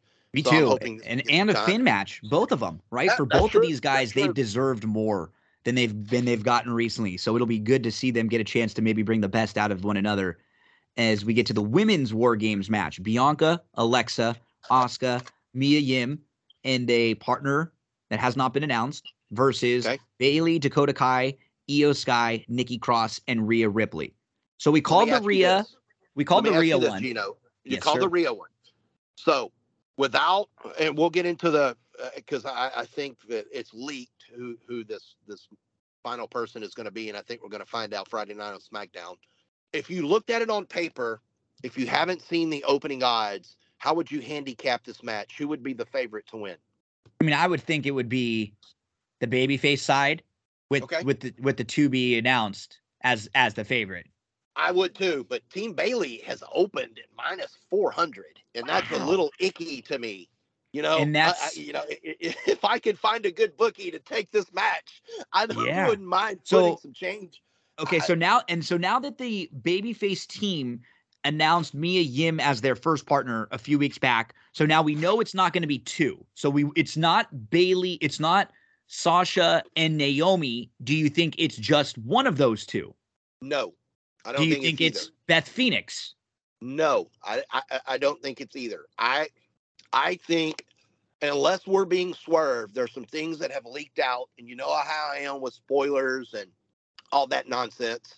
I think Becky Lynch is returning. The only problem I'm having with this is if she's returning, I don't know why.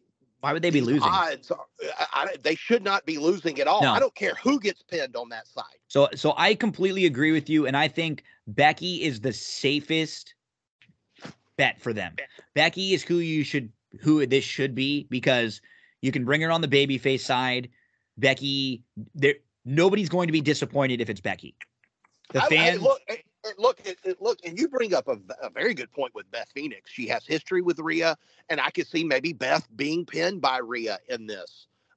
Remember, you have Bianca, who's your Raw Women's Champion on one side, correct? And then you have the women's tag team champions on the other side. Man, this is. I think so the options that we have are like you hit. We talked ourselves out of Charlotte because Rhea. Yeah, it doesn't make sense. I don't think Charlotte on the babyface side would make sense. No. Absolutely not. Becky was one that was involved with these women and was gone. Like, Becky is the safest bet, because if it's not Becky, like, you don't want to have it be someone like Raquel Rodriguez, right? Because Raquel is fine. Raquel is good. Raquel would have even made sense on this team. But if you have not her, as the surprise. Exactly. I agree with right? you 100%. You don't want it. This would be a Tony Khan thing, to be like, we've got a big surprise. Like, at least Becky fits the bill of a big surprise. You don't want to have this be someone that you're calling up from NXT. Like, this has to be Sasha or Becky or like maybe Beth. I don't think anybody else makes sense. Yeah. Like, I just Carmella, no one. Yeah, no, and Carmella had recently, did you see some of the stuff that she was dealing with, the health issues? Yeah, man, and that is so sad, trying to have a kid. So, bless her heart. unbelievable, just heartbreaking stuff there with Carmella. So, I mean, yeah, like don't have this be Candice LeRae. Don't do that. No, Don't no, do that don't to do Candice. that. No, Don't do it to no. her, because you could have just added her to the team before and it would have been fine. It's got to be a pop, and one of those three definitely will do it. Becky's the safest. I'm if they got interested in hearing Sasha, the odds. if they've got Sasha, go get Sasha, right? Like if they've got Absolutely, Sasha, 100%.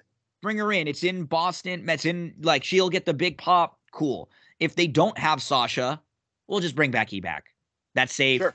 Like, nobody's going to be disappointed there. The crowd will be happy, and Becky will be awesome. Look, we've got to have a winner in this match, and this match is going to be, I mean, NXT. If you go back to earlier this year, if again my memory serves me correct, I know it was during COVID. NXT had a War Games match, correct? And the women's match was stole the awesome. freaking It was show. Io. Io was flying off stuff, man. She just jumps off stuff all over the place. I'm expecting. You look, and Triple H likes to take chances. Vince likes to play safe. And look, I know there was Shane jumping off cages, Mick Foley, flying, tables. I know that. But we know that Triple H definitely likes to take some chances. So this is the match I'm looking forward to the most, simply because now I've seen the opening odds and I'm wanting to know if Becky comes back. Does Becky turn? I don't know. There's could be all kind of, she could turn on Bianca, and then we pick up Becky Bianca. I don't know. But this one is very intriguing to me, and I can't wait to see this one because it probably will steal the show. And I think we predicted a couple weeks ago who would fill in against the Bloodline on the babyface side. And you know what? Seeing them stand in the ring, I feel better about the team, right? Like when we talked it out, we were like, who can even really feel like they're, comparable to the Bloodline, because the Bloodline has been the most over act in wrestling for such a long time. But when you stack them up like one-on-one against each other, you've got on the babyface side, you have Sheamus, Ridge Holland, Butch, Drew McIntyre, and Kevin Owens. You have 3 former world champions there. Like, good point. I mean, if you were ranking them one by one individually, you'd probably have Sheamus, Drew, and Kevin Owens ahead of everybody else except for Roman on the other side, based on like their singles credentials and what they've done, like their resume in WWE through the years. The Usos have been a tag team. Solo is new. And Sammy is the most over he's ever been right now, but Sammy hasn't been a world champ. No. So it feels like you did as good of a job as possible stacking a babyface team. And you know what? The Brawling Brutes, they kind of have a fun thing together. Sheamus and Drew. You know what? Were buddies. Man, that opening of Monday Night Raw on Monday night. It was good. It was fantastic. I don't know if just KO set the tone, but those guys coming in through the crowd is what did it for me. If you just come down the Titantron or down the ramp, we're excited, but these guys came through the crowd, and that's something that has always been an easy pop for anyone. So I really like the way they told that story on Monday night. And if you look at the odds, it's almost a pick 'em. Bloodline slim favorite at like minus 130. Because I could absolutely see this being the start of the. That's what you and I fantasy booked a while back. Mm-hmm. This could be the start of the cracking. And with Kevin Owens in there, if Kevin Owens wasn't in there, I wouldn't have felt the Bloodline is over.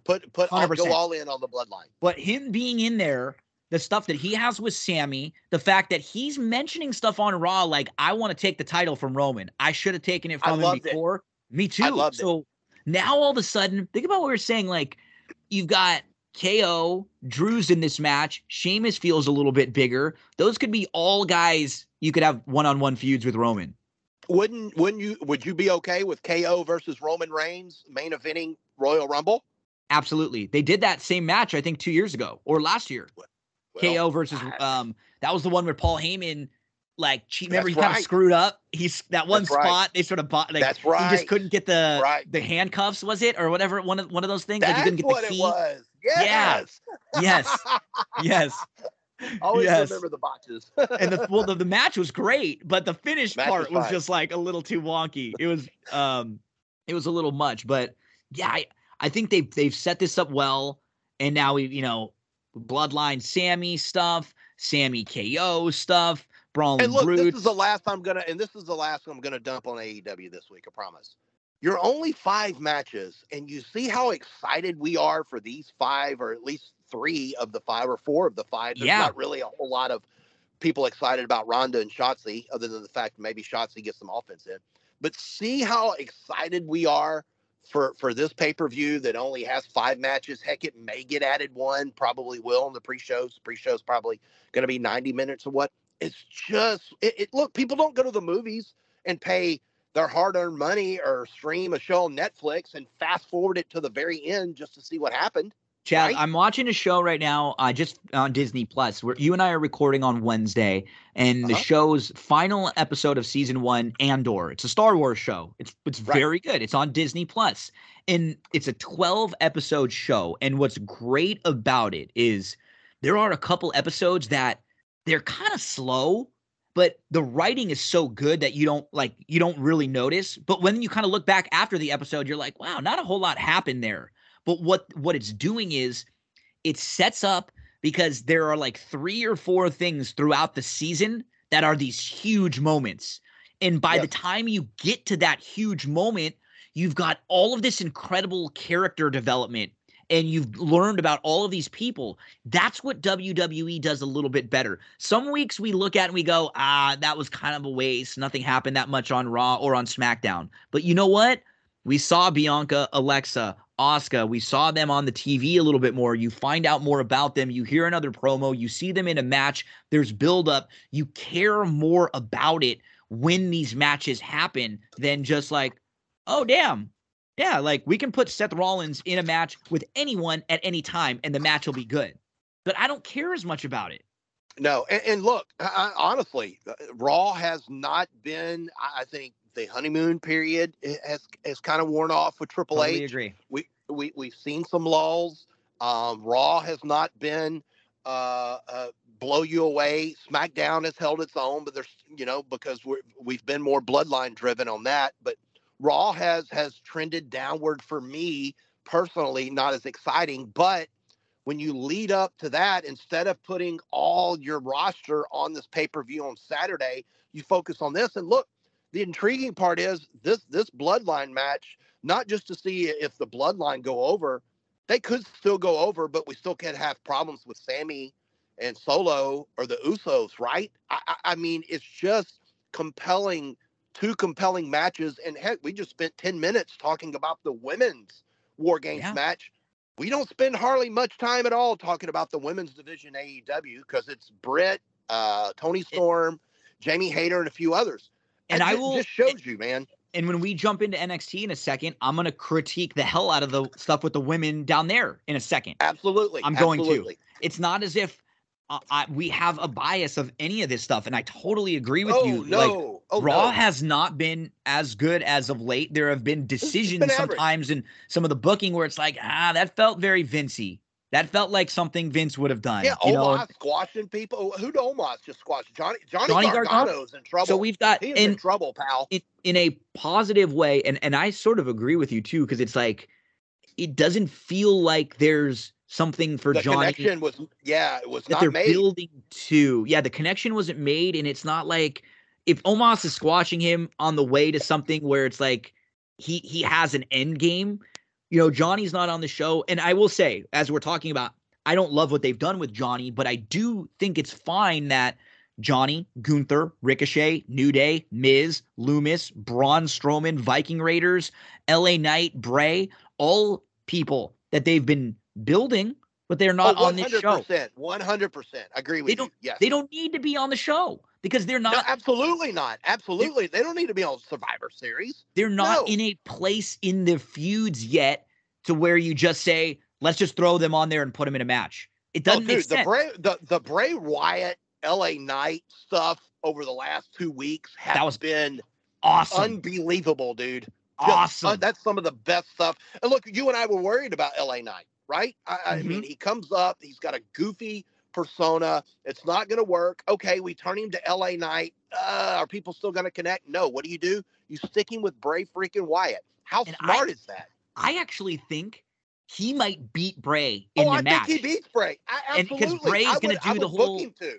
Bray's going to do the whole, like, being distracted by himself. You know, Bray is feuding with himself right now, and Uncle Howdy. And this could be fantastic for both of those guys. I Absolutely. It's very compelling. I love they're it. doing the World Cup on Fox, which has been fun. You know, they've had some really solid matches on there, as you would expect. We're going to get a Ricochet Braun Strowman match coming up. And as you just said, we don't need any of that on this pay-per-view.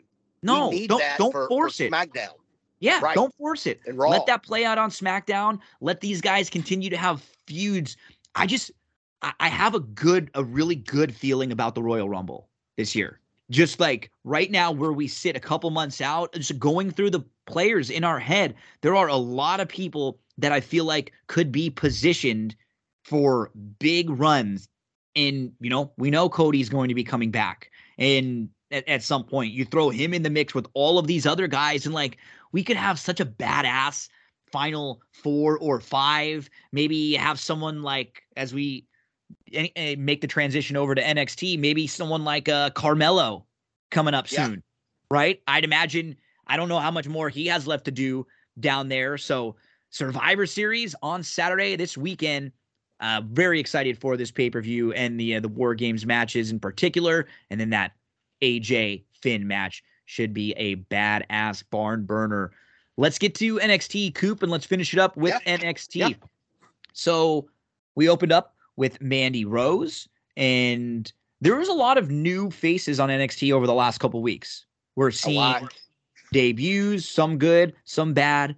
What I'm feeling though in the women's division right now, about 6 months ago, we were talking about how many different contenders there were. It felt like, wow, they're building up all of these women, and now it doesn't really feel that way. And I wonder if some of the issue may have been what they did with Stark and with Nikita. Those two kind of felt like they were singles contenders, and then they put them in a tag, and now they're together. Right now, it doesn't feel like there is any individual woman that is ready for a title shot or like should be put in a title match with Mandy Rose at all right now. And then honestly, the tags. There's not even any tag teams anywhere. And they got to go back to Chance and Carter against Toxic Attraction. I will say this, and I 100% agree with you. This division has felt a little. There hasn't been we knew Alba Fire wasn't going to be the champion, wasn't going to be the one.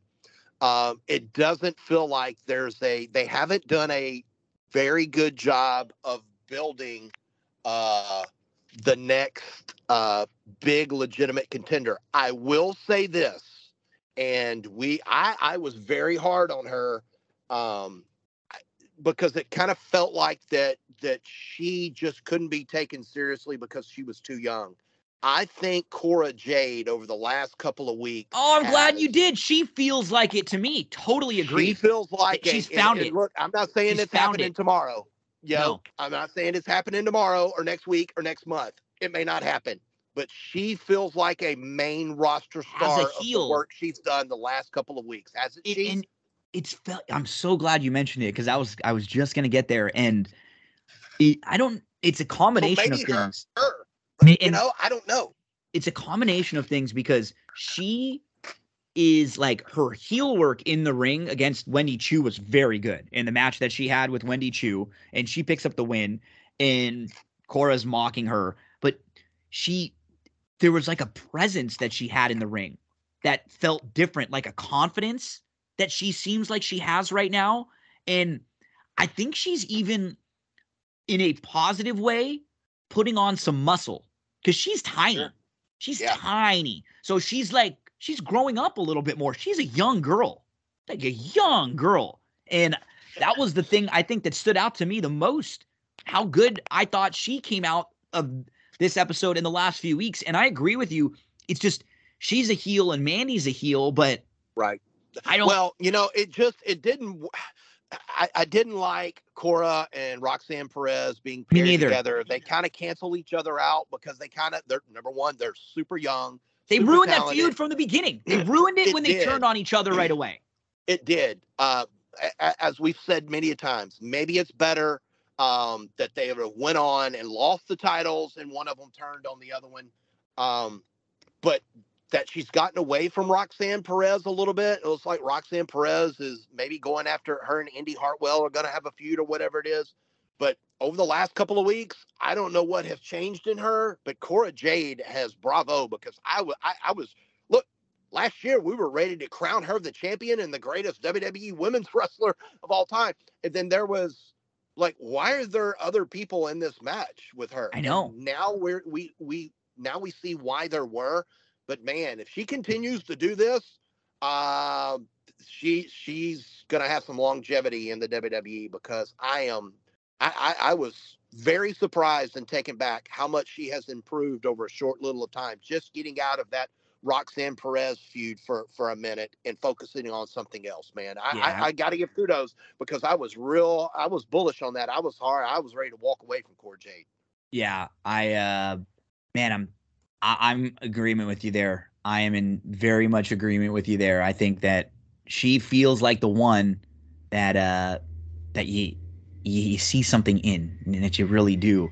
Let's continue along through NXT. So yeah, hopefully we can get a couple other women's tag teams. They did the same thing on the main roster too.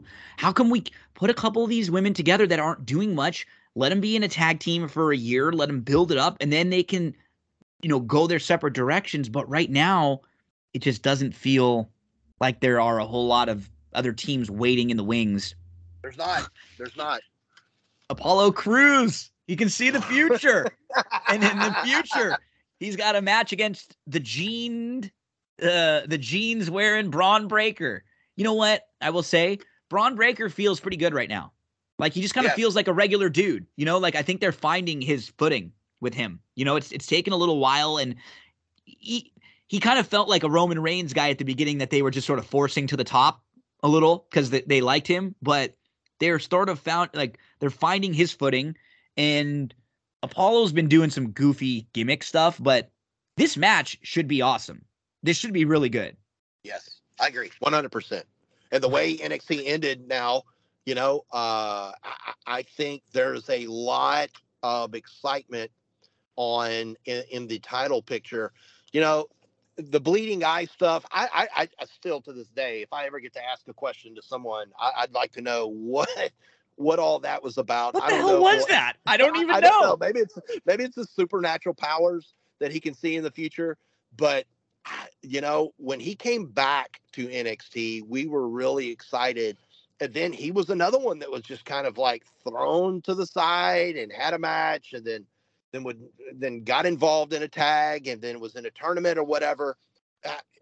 Another one, Braun Breaker. I was very sour on him several months ago. I thought him and the Joe Gacy stuff was about as bad as you can get. And that's why WWE is in the position they're in now to make these choices, because I would have told Braun, you're dropping the belt and going to go home for a while, pal. We've got to reinvent you. Well, but remember, they had him lose to Ziggler. Ziggler won the title. Ziggler beat him for a while. WrestleMania week. I think it was WrestleMania weekend. Yeah. So, but no, Braun Breaker's another one.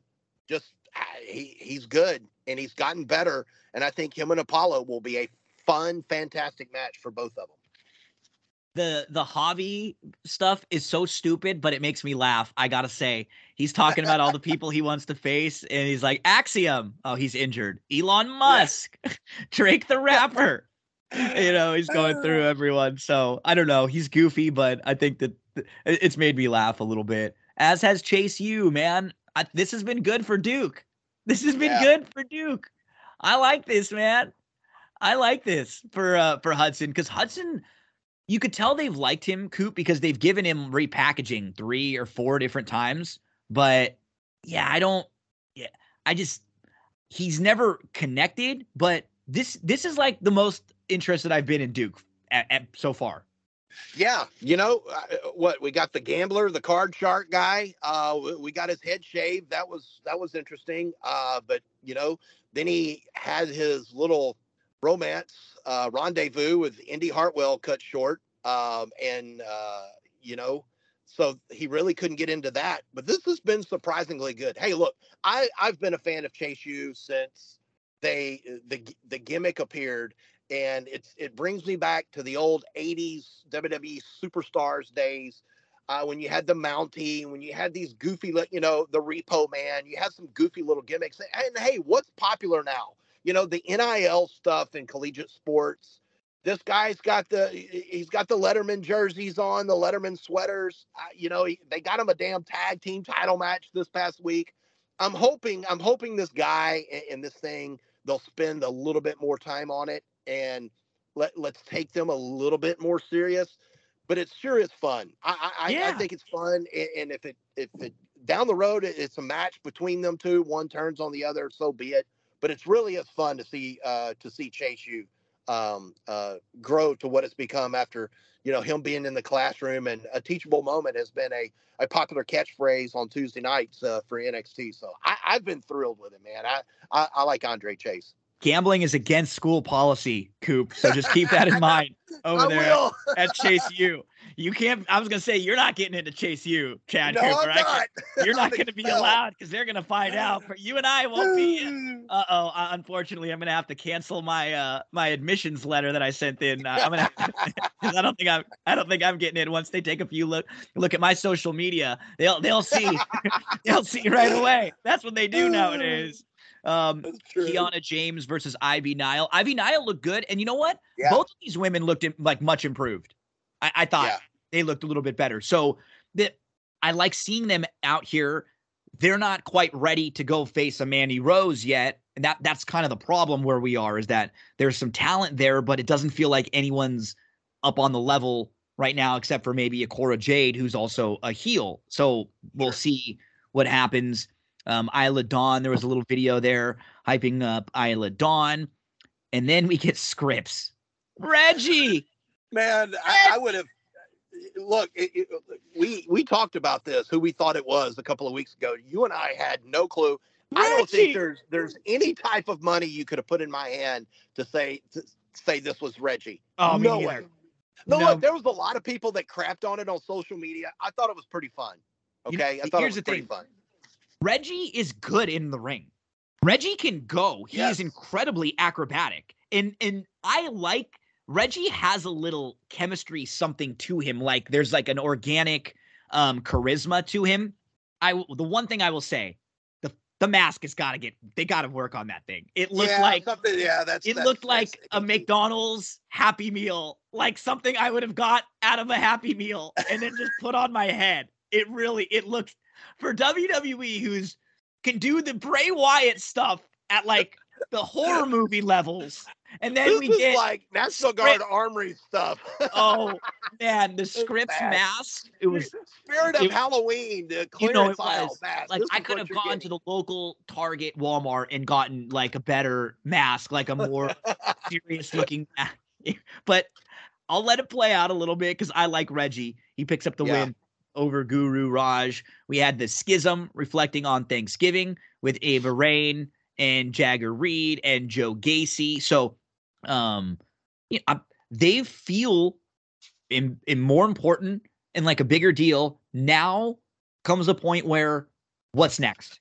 They can't just sit down and cut promos all the time over and over, right? They have to have a feud. They have to go out in the ring. We have to see Ava possibly have a match, right? These things. So that's what I want to see next for them. Yeah, I agree. Maybe, I'd like to see what takes place with the Creed brothers. What are we kind of doing here? With arms wide open. I just listened to it was crazy. I listened to a podcast with Scott Stapp. About 3 or 4 days ago. I don't know why it popped up, but I listened to it for 20 minutes before I'm like, okay, yeah, let's move on. Maybe maybe we can get some closure here. What's happening with the Creed brothers? Maybe the Creed brothers versus Schism. I don't know. There's something just kind of feels off a little bit with the Creed brothers. I agree. They're kind of something that's not hot with them right now. Yeah, they don't really have anything for them. They're kind of floundering themselves also. Yeah. We just had a little backstage promo for Carmelo Hayes setting up the main event match later on in the night. Zoe Stark picks up a win over Sol Ruca. This is just to get Zoe looking strong. Nikita comes out afterwards, though, and makes the save. So those two will have a match. And then, I mean, Nikita is the one, to me, that makes the most sense. That's right? Yeah, maybe she comes out of this feud with a win. I think it would definitely help her on her way to Mandy Rose, and that's the way to And then you go to Cora Jade, right? Yes. Because then you could go, Nikita could be the one to take it off of Mandy. Then you could have Nikita. You could set up Nikita even having a feud again. Like, let's say Nikita beats Zoe. Nikita wins the title. Then you've got Nikita as the champ. Cora Jade, she can have another feud with Zoe again for the title if they need be. Like, yeah, I think because I don't think this storyline is set up for Zoe to be the top contender. I think it's Nikita. It's got to be to make Nikita. And I think that Zoe will do that because in ring, they'll have a fantastic match. And Zoe as a heel is just so much better. Like, 100%. Because she's aggressive and she's good in ring and she doesn't have to be like corny and babyfacey and joking with EO, which I did not ever like. Was not a fan of that one. We got Pretty Deadly versus Chase U for the tag team championships. Pretty Deadly pick up the win there. And I mean, Chase U is at least getting elevated a little bit more, right? They're getting these matches and they're getting put in meaningful matches. Yeah. Before they were just in segments and stuff. And I think they're getting the progression that they need. Coop, this weekend, I am gonna create a TikTok. I'm doing it. I haven't done it yet. I'm gonna create an account because I want our show to get a little bit younger. I want this podcast to get a little younger. I know there's TikToks on there and we can do some little quick hits and little quick stuff there. But my girlfriend's going to help me set it up. But we got a TikTok video of Indy yelling at Roxanne during a live show this weekend, which was pretty funny. And it was like at a house show too. It was. Lakeland, Florida house shows. I love when they do that. I like that stuff, man. I love it. Even when WWE does it. Everything filmed. Dude, Bret the Hitman Hart won the title against Ric Flair at a house show. And then Bret the Hitman Hart, before that, lost the Intercontinental title to the Mountie at a house show before the Royal Rumble, just a few days before. And then Roddy Piper beats the Mountie at the Royal Rumble. And the Mountie. I remember it was so cool because Piper cuts this incredible promo talking about how he came into the night with no titles and he just won the IC championship. And now he's going to leave with 2 titles because that was the night that the title was up for grabs. Rumble 92 when Flair won. So that was just awesome. Like, I love when they show the house show stuff. They used to do it all the time with Diesel. Diesel won the world title against Bob Backlund. Oh, wow. Way back when on a house show, which is pretty crazy. So love when they do that kind of stuff. Me too. We had Caden Carter and Katana Chance interact with Nikita backstage. But we got the baby faces kind of all talking about how maybe the 3 of them will go against Toxic Attraction. So this feels like where we're headed maybe, right? Nikita seems like she could be the one. Let her get a win over Zoe along the way. And man, I got to say, the main event match, Carmelo Hayes versus Wes Lee, this felt like a takeover match, old NXT takeover. Oh yeah, 100%. So good. Love the ending. It was just that's black and gold NXT right there for sure. It was fantastic. And if you told me that Carmelo would be a guy to go over and face Braun, I could see that. If you told me Carmelo could have like a babyface turn, I could totally see that. If you told me they're going to bring him up, I could see that. If they said, and after the match, Dijak appears, and if you said Dijak's going to come right in and win this title, I wouldn't be shocked. And you can put Wes Lee against Braun. You could have Dijak Yes. go in over against Braun. He feels Yes. like he's towards the top of the card. And now all of a sudden, everything at the top of the men's division feels really fresh right now. Yes, love it. I can't book it any other way because there's so many talented individuals, all of them that you mentioned, and it puts Braun in a very, very good spot too, and it opens it up where Braun's not going to go over a Gacy because we knew that wasn't going to happen with all these. I'd like to see Carmelo. I'd like to see Melo go full face here. For some reason, I think he's a bona fide. He was born to be a He's a baby star, face. man. He is a massive star. He's got the it factor. Yes, he will be. Yes, big time. They won't even have to change the character that much. Like the segments they do in the barbershop will just be, they're just talking about heels instead of baby faces, right? Sure. Like that's really all it is. And yeah, I think with Carmelo, with Wes, with Dijak now, with Apollo, with Braun, with Dragunov, and with JD McDonough, and throw Grayson Waller in the mix too. Like that's a pretty good top tier in NXT right now. There's a lot of guys in there doing some good work on the singles side. So some positives on the men's division on NXT. We'll talk all next week about what happened in WWE Survivor Series. But Coop, it is rivalry week, another big rivalry. It is. Just a couple weeks left in the college football season. Talk to us. Is there anything that jumps out to you this week? There's all kind of rivalries this weekend. We have the Egg Bowl, Ole Miss and Mississippi State, and there's Lane Kiffin all over Twitter. He's just, there's reports that he's going to Auburn. And he just calls the reporter out. That's fantastic. That's and then and Lane Kiffin tells his team stuff like, I am focused right now on Mississippi State, and I have not accepted the job to Auburn, which might be true, right? Well, it is true because you're going to accept it after the day after. I mean, so it's like he's such a word games guy, and he mentioned earlier in the year that he didn't love how in some of their non-conference games, it felt like a high school atmosphere. The crowds aren't there and stuff. I could see him going to Auburn because they got a lot of money at that program. Yeah, and I think look, I'm not taking anything away from Ole Miss. Ole Miss has been a good, valued, solid SEC program. But I think you and I both know there's probably, unless you have one kind of freak year, Ole Miss is not going to win the SEC championship. They may get lucky one year and win a division title. I see him going over to Auburn. But, all these different rivalry games, you've got Florida State.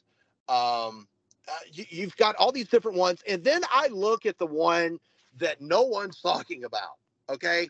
And it's the pesky old MAC conference. The MAC is known for their wild games on Tuesdays and Wednesdays. I'm going to make a play on a team that is not going to a bowl this year. They're playing on Friday morning. It's Central Michigan at Eastern Michigan. CMU is 4-7. They'll finish their season on the road. Eastern Michigan at 7-4. They're going to a bowl game. But guess who's favored in this game? Central Michigan, the road favorites.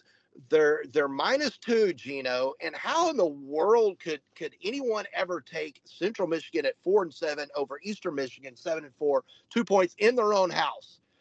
Chadley Von Cooperton is going. I love this. I just look. They have a lot to look. They don't have anything to play for, but they own the series. Look, I love the fact that it's went down. I think it opened at 3. Look, the weather's going to be crappy. Look, these directional Michigan games are so fun. No, they're not 5-star matches. This is like watching some regional territory, National Guard Armory main event on a Friday night in Peoria, Illinois somewhere. I'm going to go with CMU -2. That's my lock this week, Gino. Coop, I got to say, it's Thanksgiving, man, and I am very thankful to have a friend like you. Through the years, we have talked so many hours about horse racing, about wrestling. I mean, it was funny because it all started at Delta Downs when you and I linked up. And we used to talk always about, Delta and racing from Delta or Evangeline, and then you would come on and help me out at TVG, and you helped me learn the names of some of the local people out there and the names of the jockeys and the owners, and you connected me with people. You helped me when I had to go out there for work. And then we got talking. And when the podcast started up, you were always one of the first people I thought about as helping me out. And man, every single week you're here. You give me hours of your time. You don't ask for anything in return. You are a good dude, man. I love you, brother. And I'm very thankful at Thanksgiving time. I'm thankful to have a friend like you and someone who helps me out so much. Right back at you, Gino. I hope you have a fantastic Thanksgiving weekend. A lot of turkey. A lot of, I don't know, you West Coasters, I don't know if you call it stuffing or dressing. Yeah, stuffing. Yeah. We call it dressing down here in Texas. But I hope you're filled with some good moments and some good victories this weekend as we watch the Survivor Series, college football, college basketball, NHL, and some NFL. It's a really fun time to be. We got some USA England on Friday too in the World Cup, man. Hey, we need a must win by USA too. We do. Goal differential. Let's run it up. We do. Coop, thank you so much, buddy. You have a great weekend with the family, and make sure to everyone give Chad a follow at the Chad Cooper. That's going to do it for this episode. That's what G said. A big happy Thanksgiving again to everyone out there. Thank you so much to Chad Cooper for helping us out with this week in wrestling. Thank you so much to Eric for helping us out with NFL. Next week, we will finish up with Andor. They just had the season finale, so we'll put a big bow on Andor. Trevor and Michael will join us.